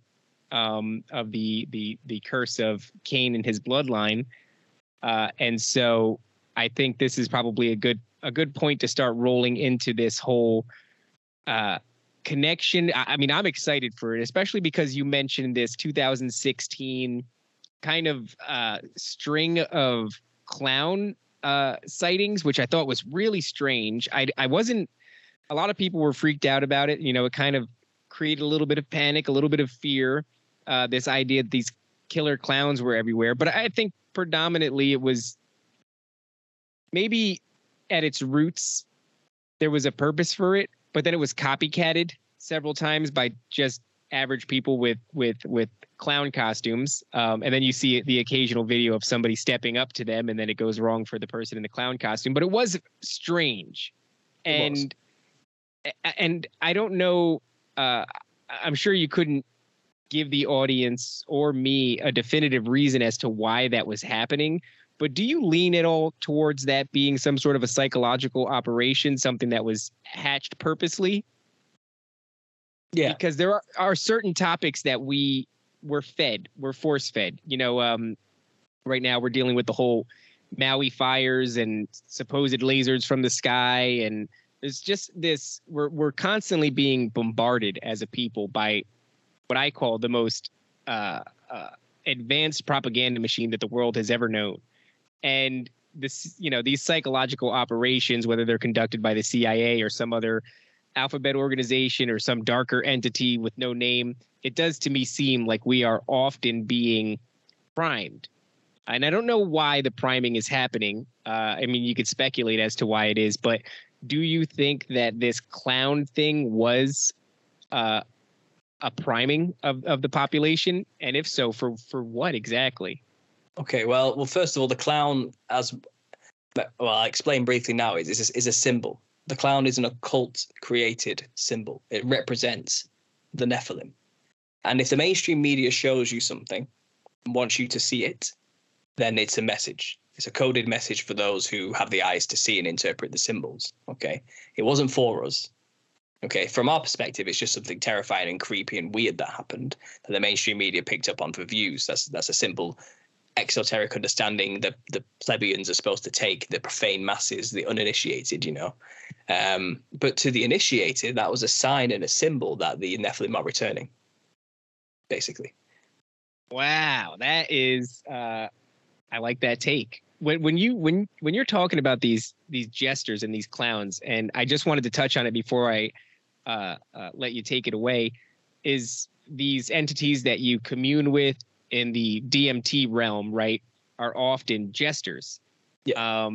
And that's a very specific and a repeating theme that people entirely, unrelated to each other whatsoever will have this experience often. There's a couple of things you'll potentially commune with, right? There's the machine elves, whatever that really means. I've never personally done dimethyltryptamine myself, but I feel as though after enough Joe Rogan podcasts, yes, I have. So you'll get this over and over again. These jesters. What role, if any, do these jesters play into this thing that you've discovered? They're just the disembodied spirits of Nephilim. They manifest as jesters. They manifest as jesters because they had clownish features when they existed. It's more than likely the jester horns that you see are just horns manifested into the physical realm, into the DMT realm as something that looks like a jester's hat. I personally seen them myself. This is one of the many things that led me to make the connections. I had a vision where I was looking up as a giant, made of black and white fractal patterns with a skull that was shaped like many spiders' legs hanging over, kind of like a jester's hat. But it wasn't wearing a hat. It wasn't wearing clothes. Its skull was literally shaped like that. And it had this big, wide, purple grin with very thin lips, very lizard-like, a sharp, pointy nose, big, glowing purple eyes, like an Egyptian-style patterned eyes, with this black and white line pattern going all the way down, That was my first vision of these things. And this is before I knew my theory, by the way. This is one of the many things that made me make the connection when I finally had this 2016 sighting. Made me start to put it all together and go, DMT realm, giant jester clown monsters, clowns suddenly appearing everywhere, biblical history of the Nephilim. It all kind of just started clicking together, you know what I mean, in my brain, and started firing off. But yeah. I'm sorry to interrupt again, but it just, I'll lose this thought. Go. So throughout history, right, these fallen, very much like extraterrestrials, where whether or not people identify them as extraterrestrials within, ancient mythology or belief systems, they have this habit of bringing us technology. So they bring us technique, as in agriculture and things of that nature, to build civilizations. There's always been these stories, right? Even the crash of the craft in Roswell, through maybe more flowery language, could read as, technology given to man by beings from the sky. You know what I mean? It's there's a lot of people who suggest that the crash was on purpose, and that we were meant to grab this technology, reverse engineer it, do whatever we're supposed to do. But I see this repeating theme throughout history of technology and these beings. And every once in a while, they'll give us something fun. And when you do DMT, or at least I've heard, these entities will often commune to you these impossible concepts, or these, even some things that I've heard described as technology that you simply can't bring back from the experience. And maybe during the experience you have an understanding of it, but that understanding quickly fades like a dream or something like that after you come out of it. And am I onto something there? Because it feels very cool. It's a really cool concept. Well, first of all, many people who take DMT aren't scientists, mathematicians, or physicists, or people who could interpret knowledge quite easily, mathematical code and things like that. So most people go there, they see something way beyond the comprehension. These beings tell them stuff they just don't understand. They come back from it like it was just a bad dream or a trippy dream, and they forget, And you have to remember, this realm you're going to on DMT isn't a magical, wonderful, special place that's beyond our world. In fact, it's a lesser place than our world, the truth. It's a place where you can't be embodied. It's a place where physicality can't exist. And the entities who are trapped there, and they are trapped there, they want bodies. They want to be able to be in the physical world again, but they don't have a body anymore. They were killed. They were wiped out. They were disembodied. And now they're doomed to wander in this fractal psychedelic nightmare that never ends, where they have no body or fingers or tastes to satisfy the urges they have. They hunger, but they can't eat. They don't have taste buds, they don't have a mouth, they don't have a stomach, but they have urges still as a physical being that's conscious. They want to eat, they want to have sex, they want to touch stuff, they want to smell things, but they can't. They're just this floating weird amalgamation consciousness thing trapped in the gears of the universe, kind of just weaving through the cogs of the machine, unable to do anything useful. They want bodies. And this is where the possession phenomena comes from. This is what demonic possession is truly all about. If they can possess you and you don't know, the more the better, because then you'll never be able to get rid of them or cast them out or know you have a problem to get rid of them. This is why Jesus came, and this is why he cast demons out of people, because the modus operandi is to be in a body in which they can manipulate to do stuff so they can experience those fleshly pleasures vicariously through the person they're influencing to do these things. This is why people who get possessed by demons usually do horrible things and have disgusting lusts and perversions and tastes, because these aren't theirs, although they probably haven't been made to believe they are. They're the whims and desires of the demons that possess them. And many demons can possess one individual. They're not giants anymore. They have no size. They're ethereal, the spirit beings in a sense. So when people go to this DMT realm, there is this impression I'm going to my own collective consciousness of all of humanity or something, or I'm going to this seventh dimensional frequency way beyond our own. But it's not. It's just the other side of the coin. It's just the pipe work and the wiring of our universe. It's just the warp and the woof argument. You have the rug, which is beautiful, full of this amazing complex pattern. But if you turn the rug over, you can see all the strings that connect in a mess everywhere to where that pattern was created. They're in the strings, they're in the mess, they're on the other side of the rug. But it's still the same creation. It's all one thing. So this naive belief, people go there thinking they're learning something wonderful from spiritually enlightened beings from another dimension, because that's what they tell them they are. They just lie to them, It's a myth. You're going to a lesser place, a place these beings do not want to be in. It's not a place you want to be able to stay in for long either. You're lucky you get to come back after 10 minutes of taking a hit of DMT. They don't get to come back. They're tripping forever, and they hate it. It's described in the Bible as a dry place. It's a horrible, dry place to be, where they hunger and thirst but cannot quench any of it. Is this the reason why these cultures who have a long history of psychedelic use, specifically in the Amazon and things like that, in the jungles of South America, practice so heavily human sacrifice? Because it would seem to me a pretty reasonable connection that the entities that they commune with while they're having these experiences that they built their entire belief system off of would want things like human sacrifice. Well, I think a lot of that is to do with energy and fear as well. These things are energetic vampires. They feed off fear.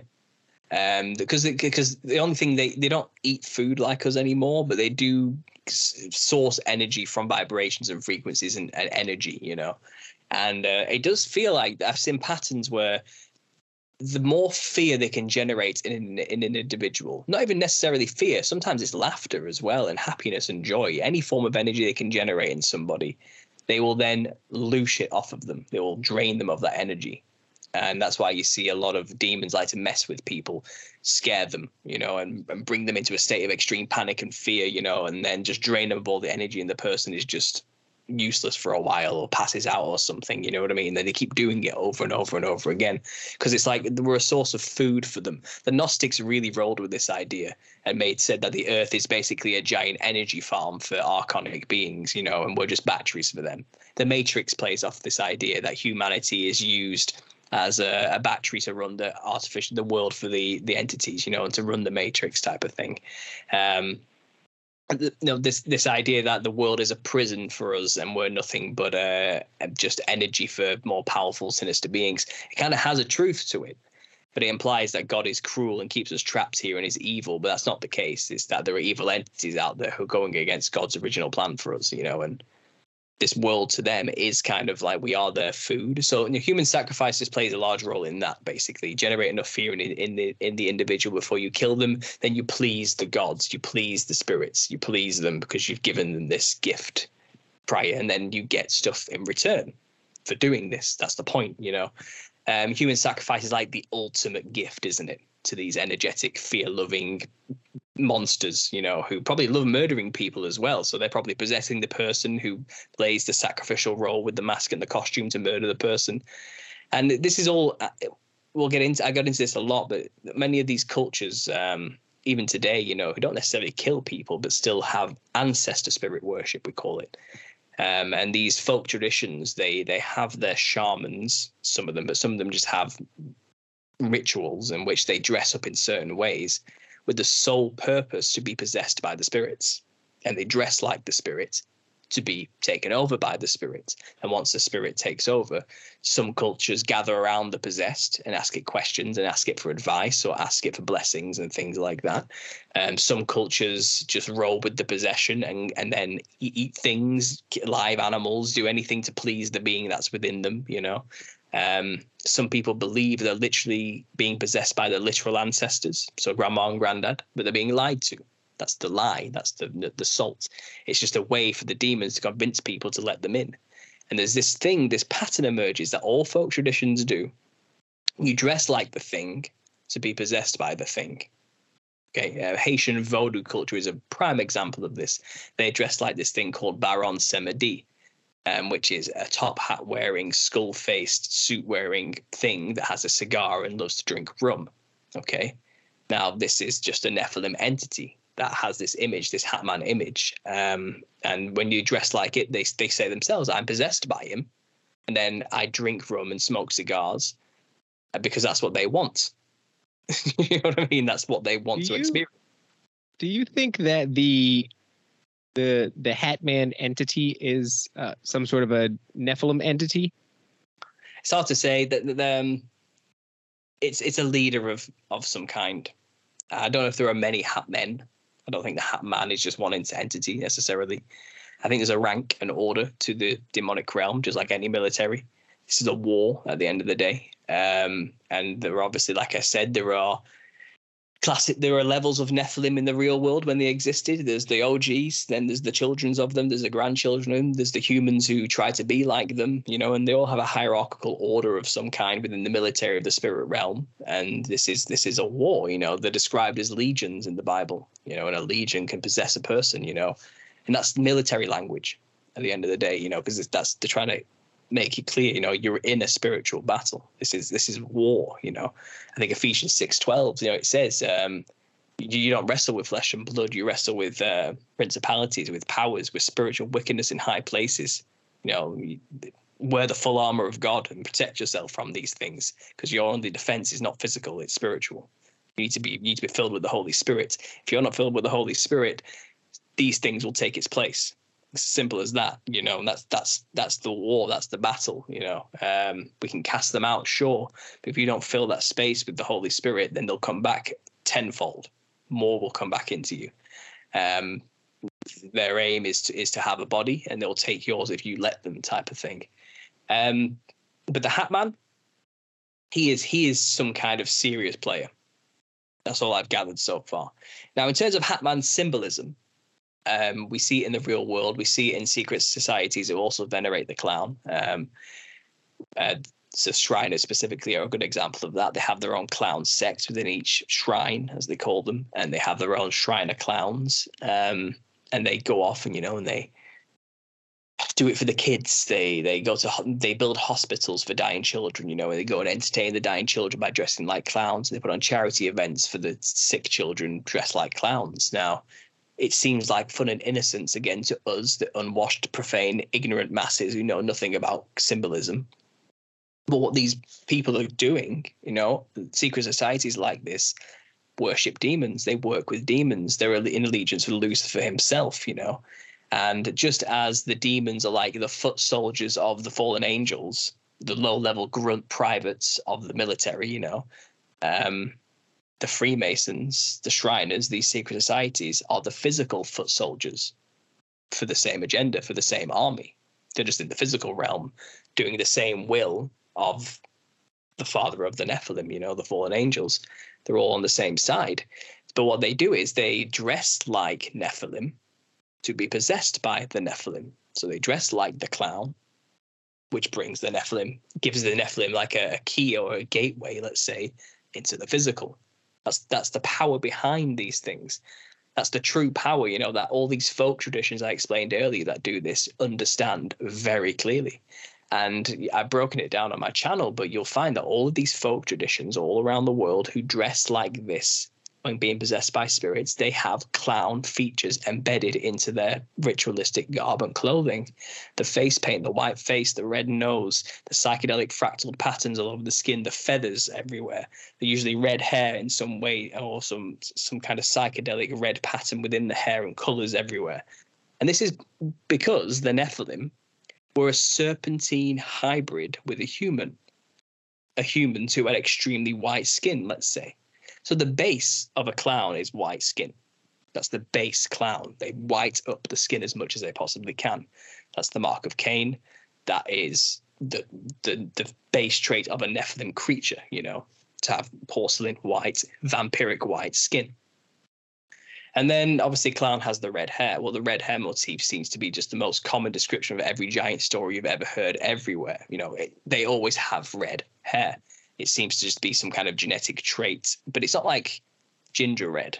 It's not like slightly orange like my beard. We're talking my baby's toothbrush, red. Like it was red, unheard of, not human red. It's something else. It's a divine red, a blood, brilliant, shining red hair, fiery type stuff with porcelain white skin, so that's your base of a clown, red wig, white skin, and that's the base of a Nephilim, Now the patterns, the rest of it comes in from the serpentine nature of their parents. So, when you look at the face of a viper, which is what in the book of Amran, Belial, Lucifer, the seraphim angel is described as, have the face of a viper. Vipers have very flat faces and very wide mouths. Now, from the front, that looks like angular sharp features, eyes that are like very, very large, very angular and sharp, high cheekbones, very angular, sharp, high cheekbones, and a huge, wide grin. From the side, it looks like a normal snake's mouth, a big, wide line, but from the front, it looks like a huge smile. Clowns, jokers, jesters are often exaggerate the size of the mouth. That's what they do. That's the whole point of it. And they give themselves extremely high brow ridges in the face paint to emphasize that the eyes are much larger. Not only that, they color it in blue usually all the way down to the eyelids. So when they close their eyes, it looks like they have enormous blue glowing eyes. That's another common descriptor of the Nephilim. They had glowing golden or blue eyes. They're described as the glowing ones in many extra texts all around the world for this reason. They had divine nature to them. They were half angel. They glowed. They had an aura. They were divine. They were human and divine. Now, serpents are psychedelic. All reptiles have patterns all over their skin. They're not just plain. Not only do they have scales, first of all, which imagine a human skin mixed with some kind of scale hybrid. That's a weird thing to imagine alone. I think they shone and reflected like a serpent skin would, the light quite easily by nature of that, with this base whiteness to it, and then psychedelic splotches and patterns like a serpent pattern skin would have all over them. They had marks of like random patterns here and there all over their bodies, but they also, the angels have wings.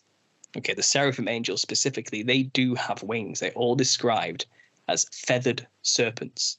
Quetzalcoatl, a famous god to the Mayans and the Aztec culture, feathered serpents were the gods that came from heaven. Dragons are what we call them in Europe, winged serpents of some kind. Go to China, full of them. Dragon mythology everywhere. We're obsessed with dragons. You'll find that this story of winged serpentine monsters coming from the sky is the norm all across the earth. Many cultures have the exact same story. And imagine a feathery covered serpent thing mixing with the human again. So these things probably had psychedelic colored feathers sticking out of them, as well as this white skin, this wild, crazy red hair, colors all over the place like a rainbow by nature of the psychedelic patterns and palette of nature itself, these things were trippy, colorful monsters with huge, big, wide serpentine mouths that opened incredibly wide, terrifying to the sight. Humans have a lot of teeth. and snakes have just two fangs. So imagine a mix of that, these many long teeth things everywhere, like a human serpent mix. They were just utterly terrifying clown jester-like looking, feathery, wild, colorful monsters. And that's, you dress like a clown, you're mimicking that. So the multicolored patterns of a clown, the clothes they wear, the harlequin patterns, that's serpent skin, that's serpent patterns. You're trying to make yourself look like you're wearing psychedelic colors, like the repeat patterns of a serpentine nature of some kind. The face paint of the original clowns was very block psychedelic patterns. You'll find the line going through the eye on a lot of clowns sometimes. Well, reptilians have a serpent slit for the eyes rather than a round pupil as well. You'll find often they wear a frill around the neck, a big white frill thing. That is not to represent the pompous circumstance of Victorian era fashion in some kind of jesting way. It's a reptilian neck frill, which lizards do have in Australia. It's quite a normal trait for a lot of them. They probably had a similar thing, And even in a movie which came out in 2014, which was called Clown, is about a man who finds a costume of a clown in the attic, and he needs to find a quick costume for his daughter's birthday party. He puts on the costume, and then he realizes, I can't take it off. No matter what he does, it refuses to come off. In fact, it turns out he's put on the skin of a demon called a cloyne, and this demon has now possessed him and will basically not let him go until he eats 5 children. And that cloyne has the neck frill of a lizard with spines of bones going through it like a reptile would. So it's telling you in that film clearly what it was. The frill is not a representation of Victorian or Georgian fashion. It's the representation of a reptilian neck frill, a very famous reptile we see in media. Who had it was the Jurassic Park dinosaur that spit venom at the guy. It had the plume that opened up. They also had this. It's by nature of their reptilian parents, Clowns are always seen wearing stilts, symbolic of the giant stature. They're always seen wearing large, giant, silly-sized shoes, representative of their giant stature in real life. They're always seen wearing giant gloves or a tiny umbrella to emphasize that they are giant beings. It's all symbolic. It's symbolism.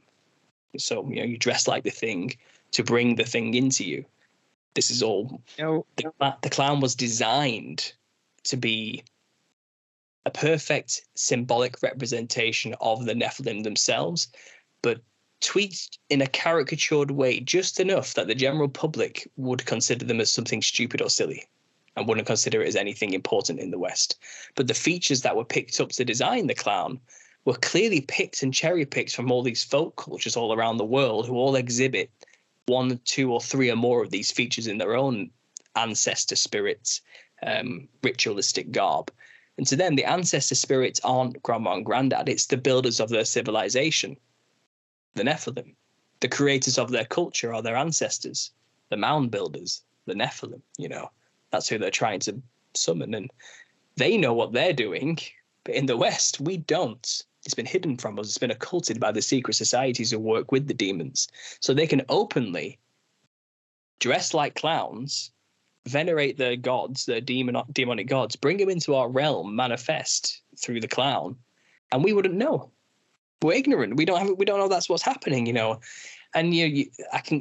I'll let you speak, but I'll go into a minute where we get a clown from in the West, where it truly comes from, how we amalgamated it into our culture. We'll go into that in a minute, but if you want to speak, I'll let you speak for a minute. Well, I really only wanted to make this one point. As you're talking, I can't help but think about Stephen King and whether or not he's initiated or something like that. Because if you look at the movie It, not only was it a clown, but it was also a shape-shifting clown. It also had this ability to open up its jaws to freakish extents. It had many rows of teeth, and it was eating children. And there's even a scene where it's depicted as sort of this light being. So in other words, the clown wasn't its only form. It was able to shapeshift into, I remember in the first movie, it shapeshifted into a werewolf, right? So there goes your sort of animal-human hybrid.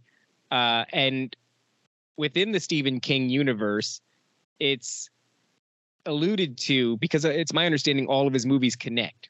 So whether it's The Stand or it's It or something like that, they're all part of the same universe. And in another movie, it alludes to it being of some sort of extraterrestrial origin, which I think there's this big push to get us to believe that a lot of these entities are simply off-planet beings, highly advanced civilizations with highly advanced technology. And so, I can't help but wonder if they're sort of masking the origins there. But it is very much, not only is it a clown, but like I said, it eats children. It unhinges its jaw. It's got many rows of teeth. It's depicted as a light being. It can shapeshift. What's Stephen King's problem? Well, not only that, but it also uses the fear of its victims to get more power in order to manifest more physically into the world. As I mentioned earlier, they are vampires that feed off energy to get more power and strength into themselves. So it's all there. Yeah, Stephen King knows what the symbol means. He's just used it in a commercial way to make bank off it, basically, and make money.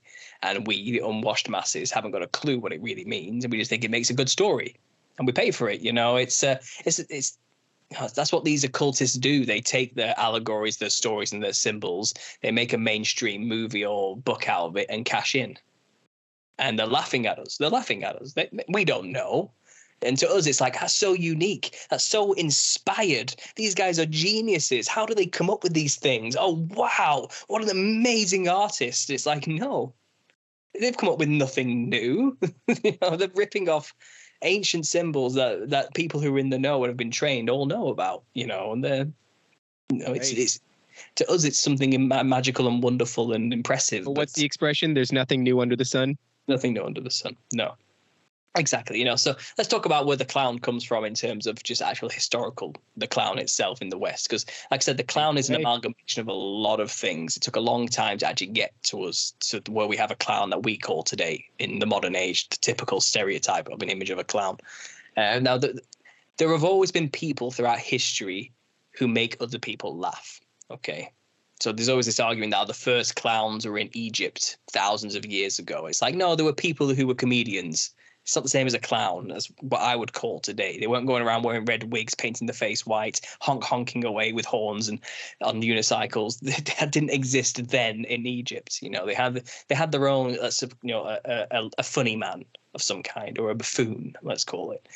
Greek theatre itself and Roman theatre always had buffoons and silly people and jesters, let's call them. People who would be the butt of the joke, who would hurt themselves, fall over, tip, and make people laugh by just being an absolute idiot type of thing. They've always existed. That's not what this is about. And a lot of people always go through all this, the archetype of a clown, and get really metaphysical about it. And I'm actually being extremely literal. Try and leave metaphysics at the door with this theory. This is really on point. That it's very real. It's a symbol created with the sole intention to bring demons into this world. That's exactly what a modern clown is. And you can go into the archetype of making people laugh and what that means to be a clown in the psyche of humanity. And you're getting too out there with that kind of mythologizing about what I'm talking about. So let's bring it back down to earth. So buffoonery and being a joker has kind of always been a thing. Okay. Now, throughout Roman theatre and through Greek theatre, there was this thing called, let's say, the parasite. And this would be a person who would always try and get food off people. Okay. And this was like the proto-clown within Greek theatre after Aristophanes. I've got a book about it here, actually. Yeah, I'm actually reading about this right now, about the clown's role in Greek and Greek literature after Aristophanes. And yeah, and there's a character in here that's based off older characters. A lot of it's in Latin, so I have to keep transcribing it and trying to find out what they're talking about. But it's basically about 1,000 to 1,500 years ago. There's this parasite character, which was kind of like a proto-clown in Greek culture, as we would call it today. But he was always after just food. He always wanted to get invited to high society parties just to eat everything, basically. That's kind of where these stock characters were starting to be built. So we had the clown servant character, who was the servant of a rich person, was often depicted as like a buffoon type character of some kind. There was Pantaloon as well. There was the Harlequin character was always like a antagonist devil-like figure who did like somersaults and rolls to imply his amazing otherworldly ability, you know. And these were like, they didn't dress as we understand clowns too. They dressed in like servant garbs, baggy clothing type of thing with big pom-poms here and there, you know. Over exaggerated poor man clothing is kind of what these clown buffoon characters wore. So after the collapse of Rome, you'd find throughout Italy and all throughout Europe were these troops of ex-performers for the Roman circus, basically. It kind of became a family business, and it was passed down to generations. And long after the collapse of Rome, you know, this culture and tradition had kind of been created of traveling performers that became what was known as the Commedia dell'arte movement in Italy and in France. Now, through the Commedia dell'arte movement, these stock characters had kind of been established through all these older practices throughout Greek and Roman theatre. And these stock characters were the rich industrialist who owned businesses, his servant, the outsider buffoon who was trying to get the daughter of the rich person, who was Columbine. Okay, and then they had other people in between who were just like other comedic characters. And in a way, they were all kind of clowns. They all brought a comedic element to the whole thing, and that's what they did. They went around with these stock characters, and they basically put on performances in villages, and people threw money at them, and that's how they made their living, you know. So this thing happened where they had this character called the Harley Quinn. It's pronounced Harlequin or Helikins prior to that, but Arlecchino, Arllicio, Arlecchino. It was the Italian version of Harley Quinn, basically. Now, Arlecchino, as the proto Harley Quinn, wore baggy clothing, which was white. He wore a black mask with a lump on the head, and he also had a cane of some kind, a club, and he had multicolored patches just all over his body. It's kind of sewn loosely in there. And this is the Arlequin. Now, the history of this character actually comes from the Wild Man of Europe. This is what he based the Harley Quinn character on, this character called the Wild Man of Europe. The Wild Man of Europe is an incredibly tall, giant, hairy man who carried a club, okay, who is basically a Nephilim proto. Probably more of an Elio or a Nephil, not the original Nephilim, the remnants that were scattered everywhere. Think Bigfoot. That's a good example. Big, hairy man, 10 foot tall, not towering like a tree, but still bigger than the average human, big, bulky, carried a club on his back. And this was supposed to be like a mythical creature that was all throughout Europe at this time. There's plenty of wild men stories of incursions of people fighting with the wild men. There's a famous tapestry, I think it's a Swiss tapestry, which shows the wild men fighting the Moors. And literally tall, hairy, pale-skinned, white-haired monsters fighting tiny humans. What would that have been called again? The offspring of the Nephilim. There was two interchangeable names. The Nephil. So these are the first offspring, which are the Nephil, and then after them were the Eliud. So they are pronounced. There's two ways to spell this. You can do Eljo, the Elio, and then the spelling is Eliud, the Eliud. And they were likely where we get these wild men from. These are the remnants that still plagued Europe, were scattered throughout the lands, may even still be here today by many names all across the land, you know, but basically tall, hairy creatures, human-like in visage, ape-ish, but human, you know, and monsters, tall monsters with clubs, basically. And this was known as Helikins. And Helikins was described as roving throughout France and Germany with his gang of demon hordes. And he would rove from city to city causing chaos. And he would be the leader, this Helikins, this big, tall, hairy man with a club. And he'd have loads of little mutant men that would follow him. These are the hybrid humans. Again, it's a Nephilim with his hybrid creatures that he created, which were humans that have been genetically engineered. Now, this is actually identical to the story of Dionysus in Greek mythology. Dionysus would have a band of merry fauns and maenads and sirens who would follow him around, get drunk with him and party, and he'd have this horde of people. He'd go from village to village, taking his tyrannical party merrymaking everywhere he went, you know, and people would join his ranks, you know, and go off with him and give in to their basic urges and drink wine and take drugs and have sex and all sorts, you know. And it was said symbolically, I'm starting to think actually more literal, that those who would follow Dionysus would become fauns, half human, half beast. They would become half goat, half men. They would transform into Nephilim beasts, faux Nephilim. That's the Dionysus story from Greek, and it has these parallels to the Helicons character of German mythology, a Nephilim, a tall creature with a band of humans that would go from village to village, causing chaos, but would also, these humans would be transformed into like human animal hybrids. It's the same story from this Greek mythology of Dionysus, which is very interesting because Dionysus is the patron saint of theatre and performance and art. You know, so you find that these links are heavily embedded into this creation of this Harlequin character, Arlecchino, the wild man. And, you know, he plays in the plays, these original commedia dell'arte movements, which Helicons is based on this wild man called Helicons.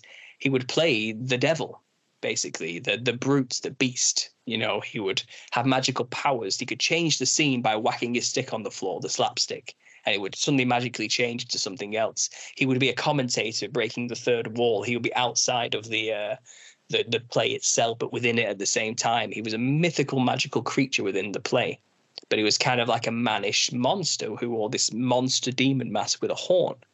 And the little horn is supposed to represent Cain, I believe, because people said the mark of Cain during that time was a lump on the head. You know, they had their own interpretations of it. So Helicons is literally a Nephilim creature based on the wild man of Europe, which are the remnants of Nephilim roaming through Europe. That's who they based this character off of. But they, you know, they made it more of a comedy character for this play through the commedia dell'arte movement. And the Harlequin would always have a foil, which was the clown.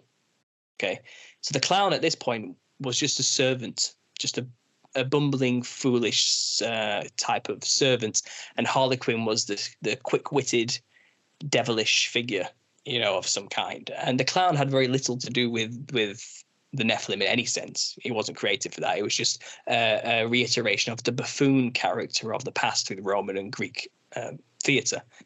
But as time went on, the characters made a switch. The development started to change as history went on, as hundreds of years went on. So this was at the back of the medieval period, the 1600s, going through the 1700s to the 1800s. We get into the Enlightenment period. Art was having a huge flourish, you know, and these shows were being put on everywhere. And the UK, Britain, picked up on the Harlequin character and these Harlequinades, as they were known then, and became pantomime in the UK. And you find that the Harlequin character had kind of molded over these hundreds of years to not be the quick-witted, demonic jester that he had always been. But he became more of a doting fool who was always fawning over the daughter of the rich industrialist, Columbine. And he became more of a silly, weaker version of himself. He was no longer the quick-witted thing. And the clown took that role. He became what Harlequin was, this quick-witted, devilish, demonic figure. And you find throughout the, let's say, the build-up to the 1800s, so, you know, the late 1700s, Britain was doing a lot of these shows now. They were making these stock characters. People were writing scripts for them to play out in these pantomimes. So it was always the same characters, but a different scenario. So it was Harlequin in this scenario, Harlequin in this scenario. Harlequin was always the lead. That changed with the pantomimes, and the clown became the lead eventually. And that switch happened in this pantomime era, this great era from Drury Lane in London and these theatres and these shows at the time. And there was a character, a performer, who was called Joseph Grimaldi, who was a huge player of pantomimes and shows during this time in this place, specifically in London, in Drury Lane, at these theatres, the Sadler Wells Theatre, and another one as well. He was always back and forth between these two theatres. He was an in-demand actor, you know. He was a big character. He was a brilliant acrobat. He could just do things other people couldn't do. And he basically made the clown so popular that he's the one who basically like, right, we're going to make the clown the lead from now on. People want the clown. They don't want Harlequin anymore. They want the clown, you know. So this switch happened where basically the clown was more like the original Harlequin than the Harlequin was originally. So the Harlequin basically became the clown, started to dress like a clown instead. That's all that happened. The clown played the same character as Harlequin, and just had this clothing, this weird opposite dress. And something happened during this time in the 1800s. There was a Freemason called Charles Dibdin, who was the owner of these theaters at the time, who had hired, obviously, Joseph Grimaldi to play the clown in these Harlequinades. And he basically made a costume change in the bang on 1800, and he utterly changed the costume of the Harlequin and the clown to be exactly what we know it of today. So the modern clown image, this multicolored, psychedelic, fractal pattern, white skin, weird looking, puffy clothing thing, was all designed by a Freemason called Charles Dibdin, who was a member of the Leicester Lodge, basically. Right? And he dressed this way. And Joseph Grimaldi wanted to reimagine the clown himself and make it his own. He was competing against older clowns who kind of believed themselves to be the best. He wanted to redesign it and make it his. And he invented the clown makeup, as we know, the white thing with the rosy cheeks and the red nose type of look, with the psychedelic diamond patterns on the face and the garish look, basically looking like a fat, bloated child, this middle-aged man, basically, who could do somersaults. And he wanted it to be as ugly and crazy and horrible as possible. And he based it off this thing called a sanguineous nature. Now, during this time of science, people believed in something called the four humors. And it's about bloodletting and an imbalance of certain fluids in the blood. And someone who's said to have too much blood is to be a clown. Like, they end up acting like a clown. They end up being very naive and foolish and silly and have an upbeat, optimistic, almost naive nature. That's what they believed people who had too much blood had.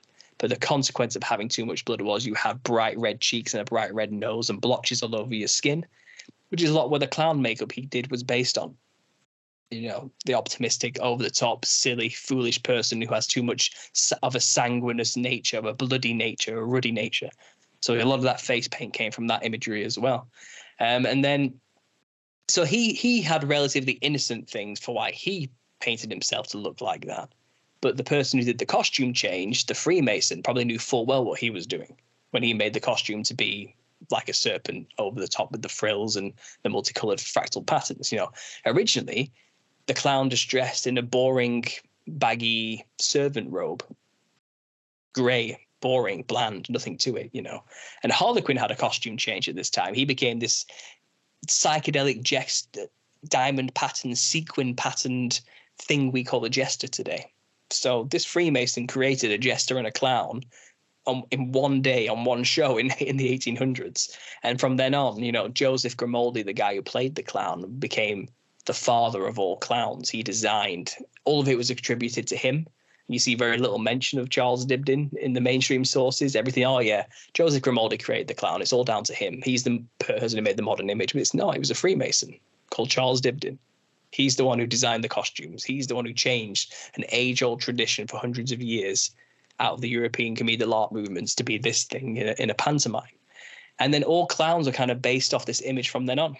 And for the past 200 years, we've seen a development and adoption of the clown through the American circuses to be what it really is today. And it's been molded and sculpted and changed and tweaked to be the perfect representation of a Nephilim being. And I believe it was done on purpose. They've adopted it because they saw this looks like our gods and people don't know it. So they've kind of slowly tweaked it throughout the age, you know. And then the circuses of America began to become popular then throughout the 1800s, pre-Depression era. A lot of money was going about. A lot of Freemasons during that time were building Solomon-esque temples everywhere. And the circus was the main form of entertainment. The Freemasons have always owned the entertainment industry, even from the very beginning. And it was Freemasons like P.T. Barnum and the Ringling Bros who popularized the American circus. They were the key players. Every last one of them a Freemason. And they put on a huge show called Harlequin Freemason. Well, actually, Charles Dibdin wrote the show Harlequin Freemason for his own lodge at one point. But in America, these Freemasons, so maybe 50 years, 60 years after the invention of the clown, the popularization of the circus, they created this show called King Solomon and the Queen of Sheba. And King Solomon was infamous for summoning demons and controlling demons and building his temple with the help of demons through the use of a magic ring given to him by God. He was the ringmaster. He was the Lord of the Rings. Okay, he was the one who, the hat man in the center of the ring who orchestrated the demons, basically, you know. And this is what a circus truly was. That entire production was all the costumes were made by Freemason affiliate associations who made all the costumes for the lodges who put on their own ceremonies. The clown was adopted into it, which is a perfect representation of a demon. And we're talking about a show here which involves demon summoning and worship, King Solomon and the Queen of Sheba. It was all orchestrated by Freemasons from start to finish. And what they managed to do, and it's even described in this book I've got, which I've quoted in my book, they managed to basically do a huge Freemasonic ritual, which would normally be performed on a small scale in the lodges, on a huge scale to the public without them realizing it. And the initiated would go to these circus shows and watch their rituals being played out on a grand scale in a way they never imagined it could be, because they only ever do these small versions in their lodges privately. But here it is in public, being performed on a mass scale with acrobats and animals and clowns everywhere, performing our rituals for us, which would normally be in the lodge. So the Hat Man, the orchestrator, the central ring master of the ring, is not only a Solomon analog as being the master of the ring, the orchestrator of the demons, which is the clowns, but it's also a parallel to the grand worshipful master of a lodge. Now, within lodges, the main guy who runs the lodge is the only one who's allowed to wear a top hat, symbolically speaking, and everyone else has to wear a white hat. They can't wear a black top hat if they're going to wear a hat at all. Only he is allowed to. And obviously the ringmaster dresses like a Freemason with the long black robes and the tails at the back of the coat and the top hats. So it's basically if you want to go off what it is, the circus performance, especially on the original performances, was just the same as the ritual that was done in these lodges. And the leader of it was the Grand Master who wore the hat, the ring master who wears the hat in the center. It was just all allegorical for the Freemasons' rituals. But now they'd finally created the perfect symbol for their gods, the clown. And it's been adopted ever since. It's been used ever since, and it's still used today. And when the symbol of a clown appears in the news, let's say, it's being used on purpose. It has its meanings. It's established, and that's where it comes from. It's interesting too, because now we've turned this corner where clowns are almost exclusively horrifying.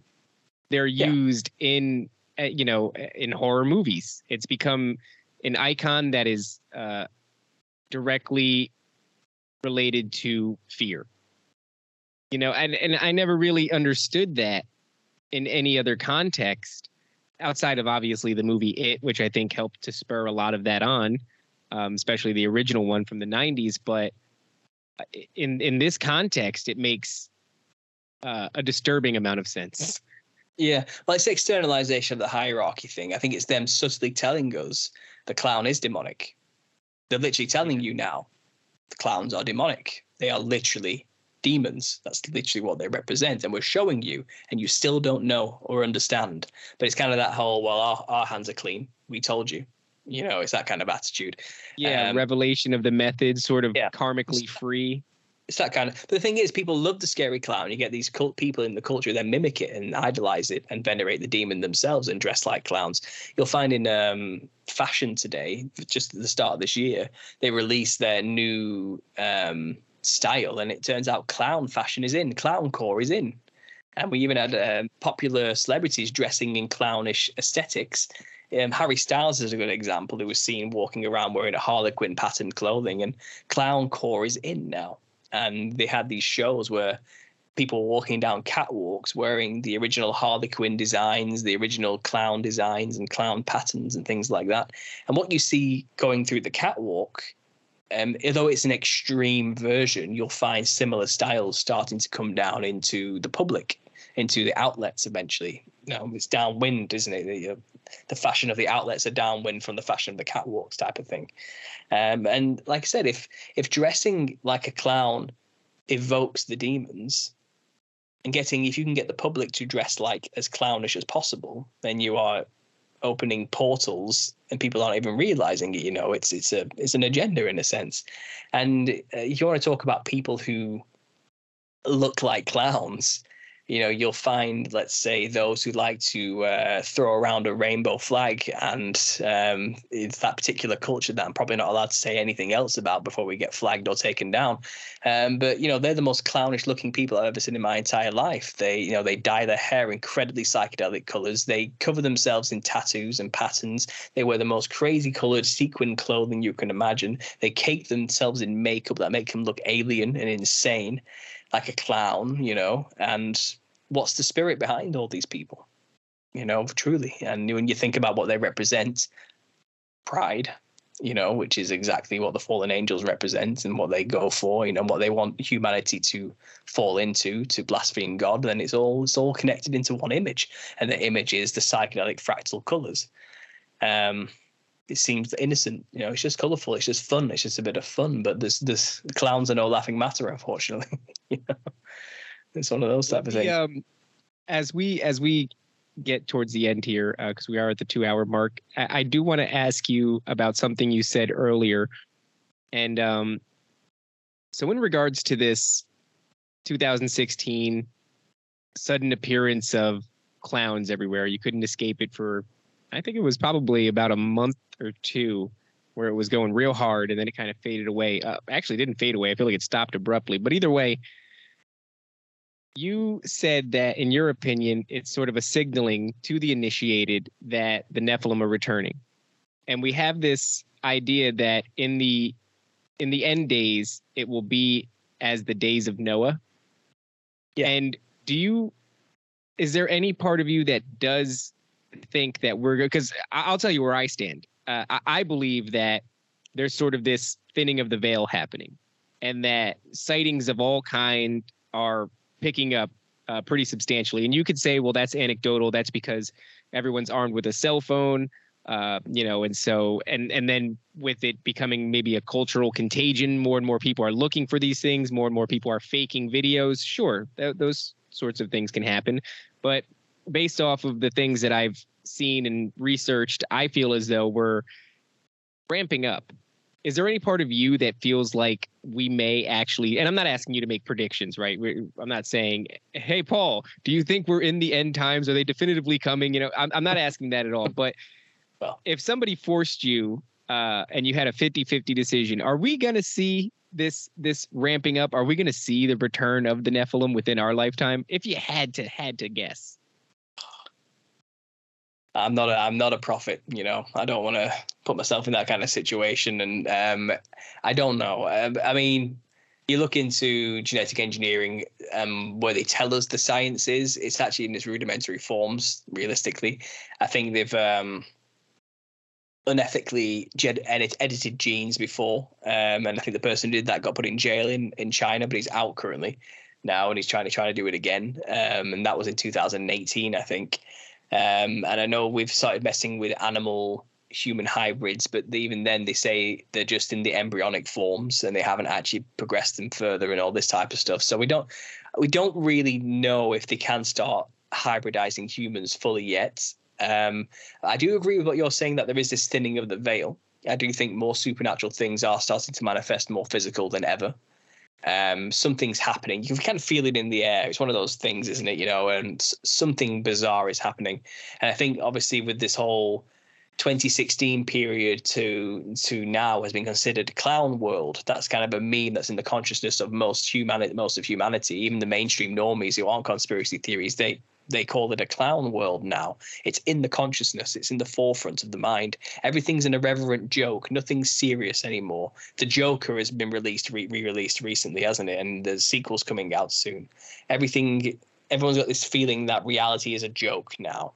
Nothing serious. We can't take anything serious anymore. And I think it is all metaphorically, spiritually, symbolically all pointing to this idea that the Nephilim, in a sense, are returning. Whether that's in a spiritual nature or a literal physical sense, I couldn't say.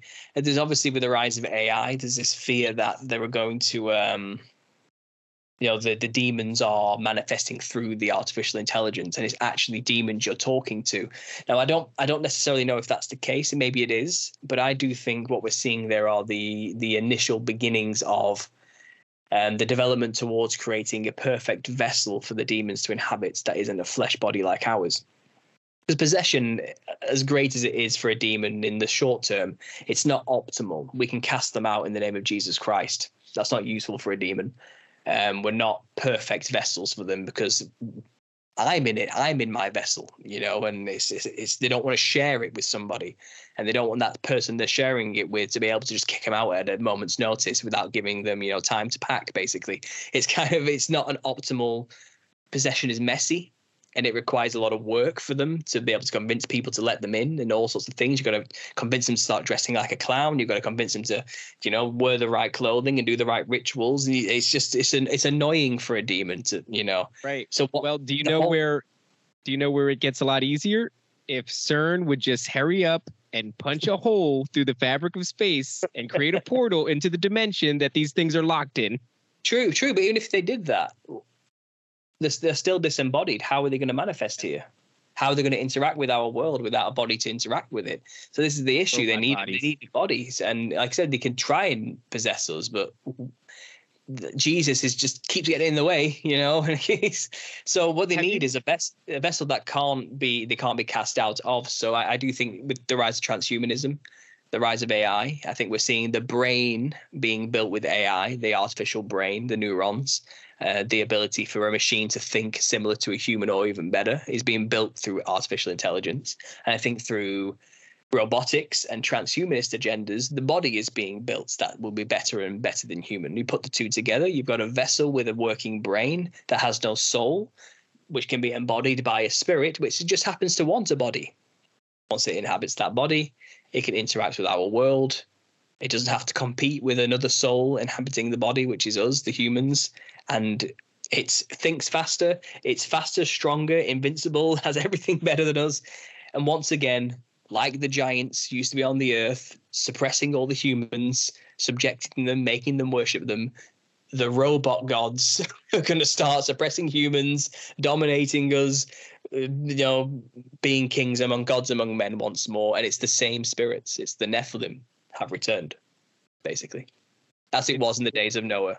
So it will be in the coming of the Son of Man. And that's when Jesus will eventually return and put an end to all of it, but it's going to be a short period of absolute agony and hell, basically. It's ridiculous because so much of our favorite lore, I'm a big Lord of the Rings fan. I love games that have that element in it. I don't really play games much anymore, but I'll pick up Skyrim and, kick it around for a little while for my N-th playthrough. I just love that realm and that. Same. I'm the same. Skyrim. I love that stuff. And you know what?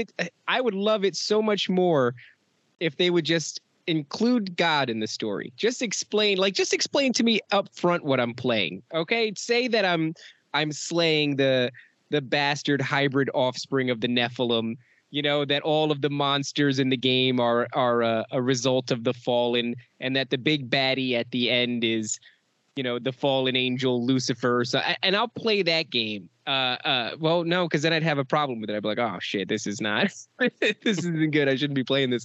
But it's funny because everything is that story, just with God and Jesus removed from the equation. And then, like you said, very much with the Greek pantheon, sort of bending things to make it look like they were the good guys. I've had people on the show where they'll talk about the black hats versus the white hats, but this is just the left-hand path and the right-hand path. And that, in the instance of, I believe it was Donnie, I mentioned to you before, he was on my show and he was talking about how, we may well see this sort of defeating of one hand by the other hand, sort of ushering in the Antichrist and, the beast and the mark of the beast and all these different things.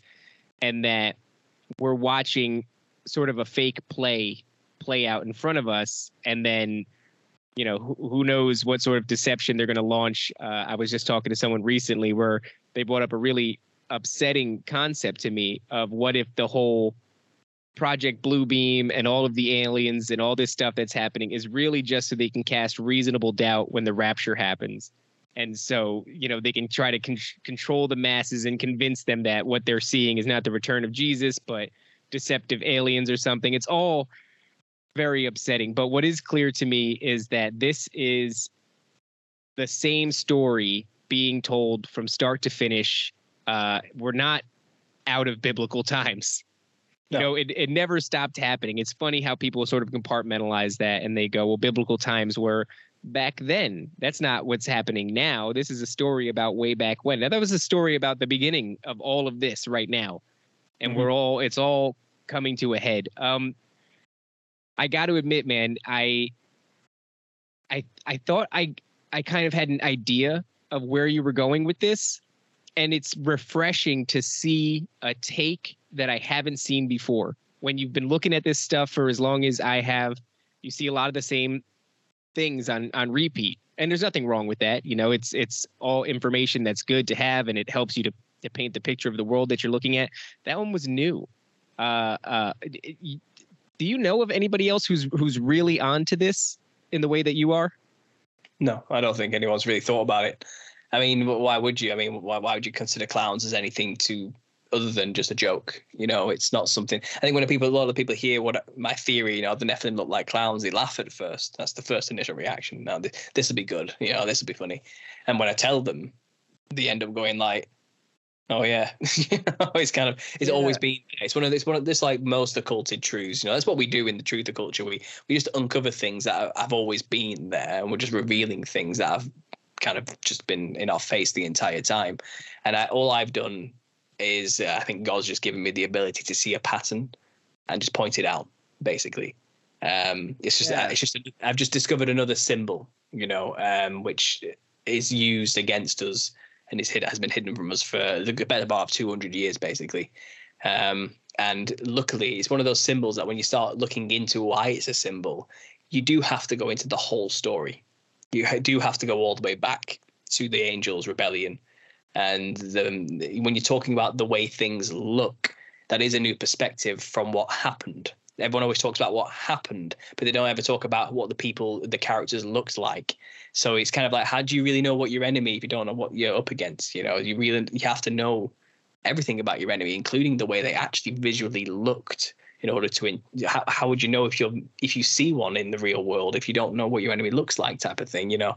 So it's this, if it's a spiritual battle, you know, symbols matter. And if those cultures in the world who are folk traditions, you know, they know the power of costume and makeup. You know, it says the fallen angels taught mankind the art of makeup and jewelry. That wasn't about just making yourself look pretty to attract a man. It was the science behind dressing like a certain thing and making yourself up to look like a certain thing, and the spiritual nature behind that, and how it can be used as a tool to commune with the spirit realm.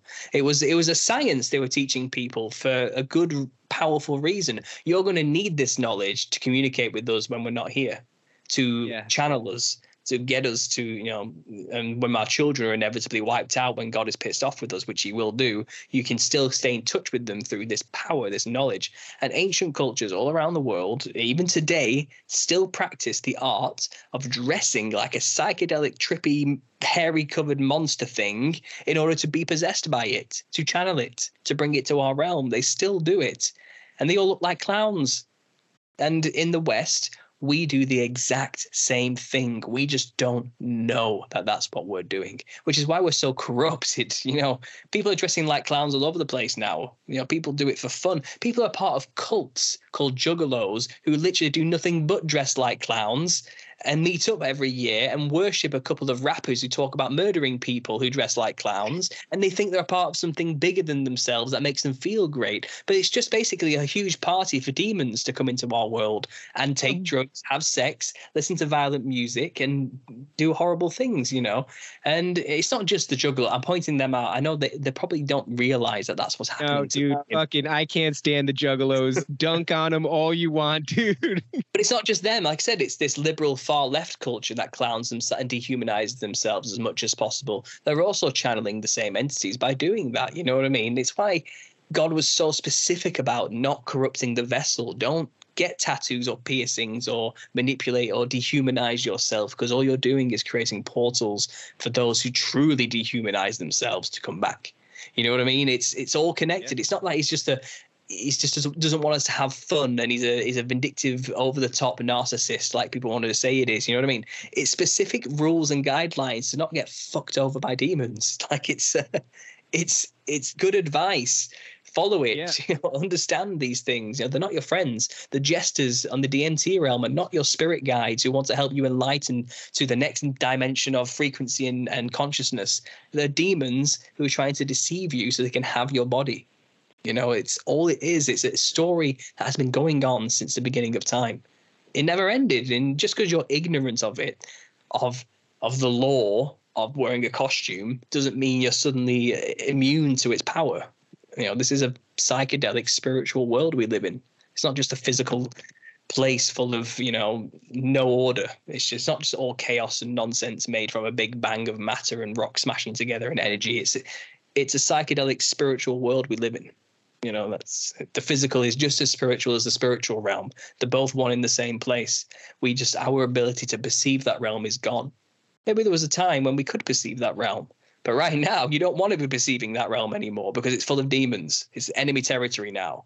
God probably put a veil on us because he doesn't want to limit our senses because he's cruel and evil and vindictive and doesn't want us to have godlike powers. He's trying to protect us from the demons on the other side who want to manipulate us and control us and send us down horrible paths. You know, there are answers for all these questions people have through my theory, funnily enough. It all kind of leads answering these questions, you know. And I think it's timely that my theory was revealed to me because during a time when psychedelics and this clown-like exploration of consciousness is so prevalent, you know, it's kind of like, no, stop being so naive and, you know, grow up is, I guess, is my final response to those people. You know, that was the thing. You said that a lot of people kind of laugh at the theory, but that was very much the thing that made me interested in what you had to say, because I've had my suspicions for a while of the whole DMT experience and communing with these jesters, and I never knew how to place that puzzle piece together. And seeing your video where you're talking about connections between the aesthetics, you know, like the visual of the clowns and the Nephilim, I very much latched onto that memory of like, oh yeah, when people do DMT, they're communing with these spirits, and they're the same things that people have been communing with forever. Why do they look like jesters? You know, why do they look like clowns? And so not only was it refreshing to hear a take that I haven't heard before, but it was more than just a take. It does feel like an appropriately fitting puzzle piece, a big piece of a bigger picture that we've forgotten for the past 200 years because some asshole Freemason just threw something together and kind of locked that in for 200 years. He's locked that image in, and it's gone right over our heads for the longest time. And then all of a sudden, yeah, it makes sense in the context of the movie It and Stephen King and everything. And so much of what you said makes sense here. I couldn't tell you anything that I would disagree with. You know, I'm sure maybe there's some minutia in there, but all in all, that was it fits really well. It fits disturbingly well. I'm writing a book right now, and that should be released next year, which summarizes everything. So you got that to look forward to. Hopefully I can then shut up. It's all been said, and you can just read the book from then on.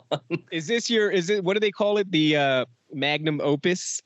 Oh, so far, maybe. Yeah, I'm still young.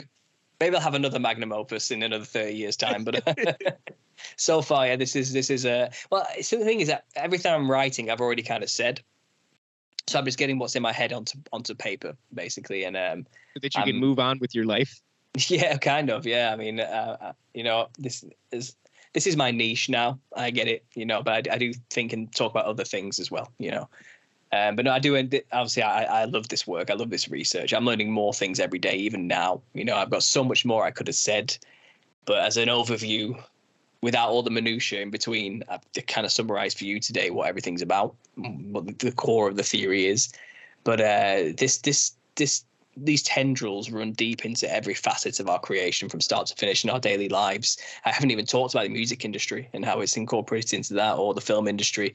There's so much more about this, which is just confirming the theory over and over and over and over again.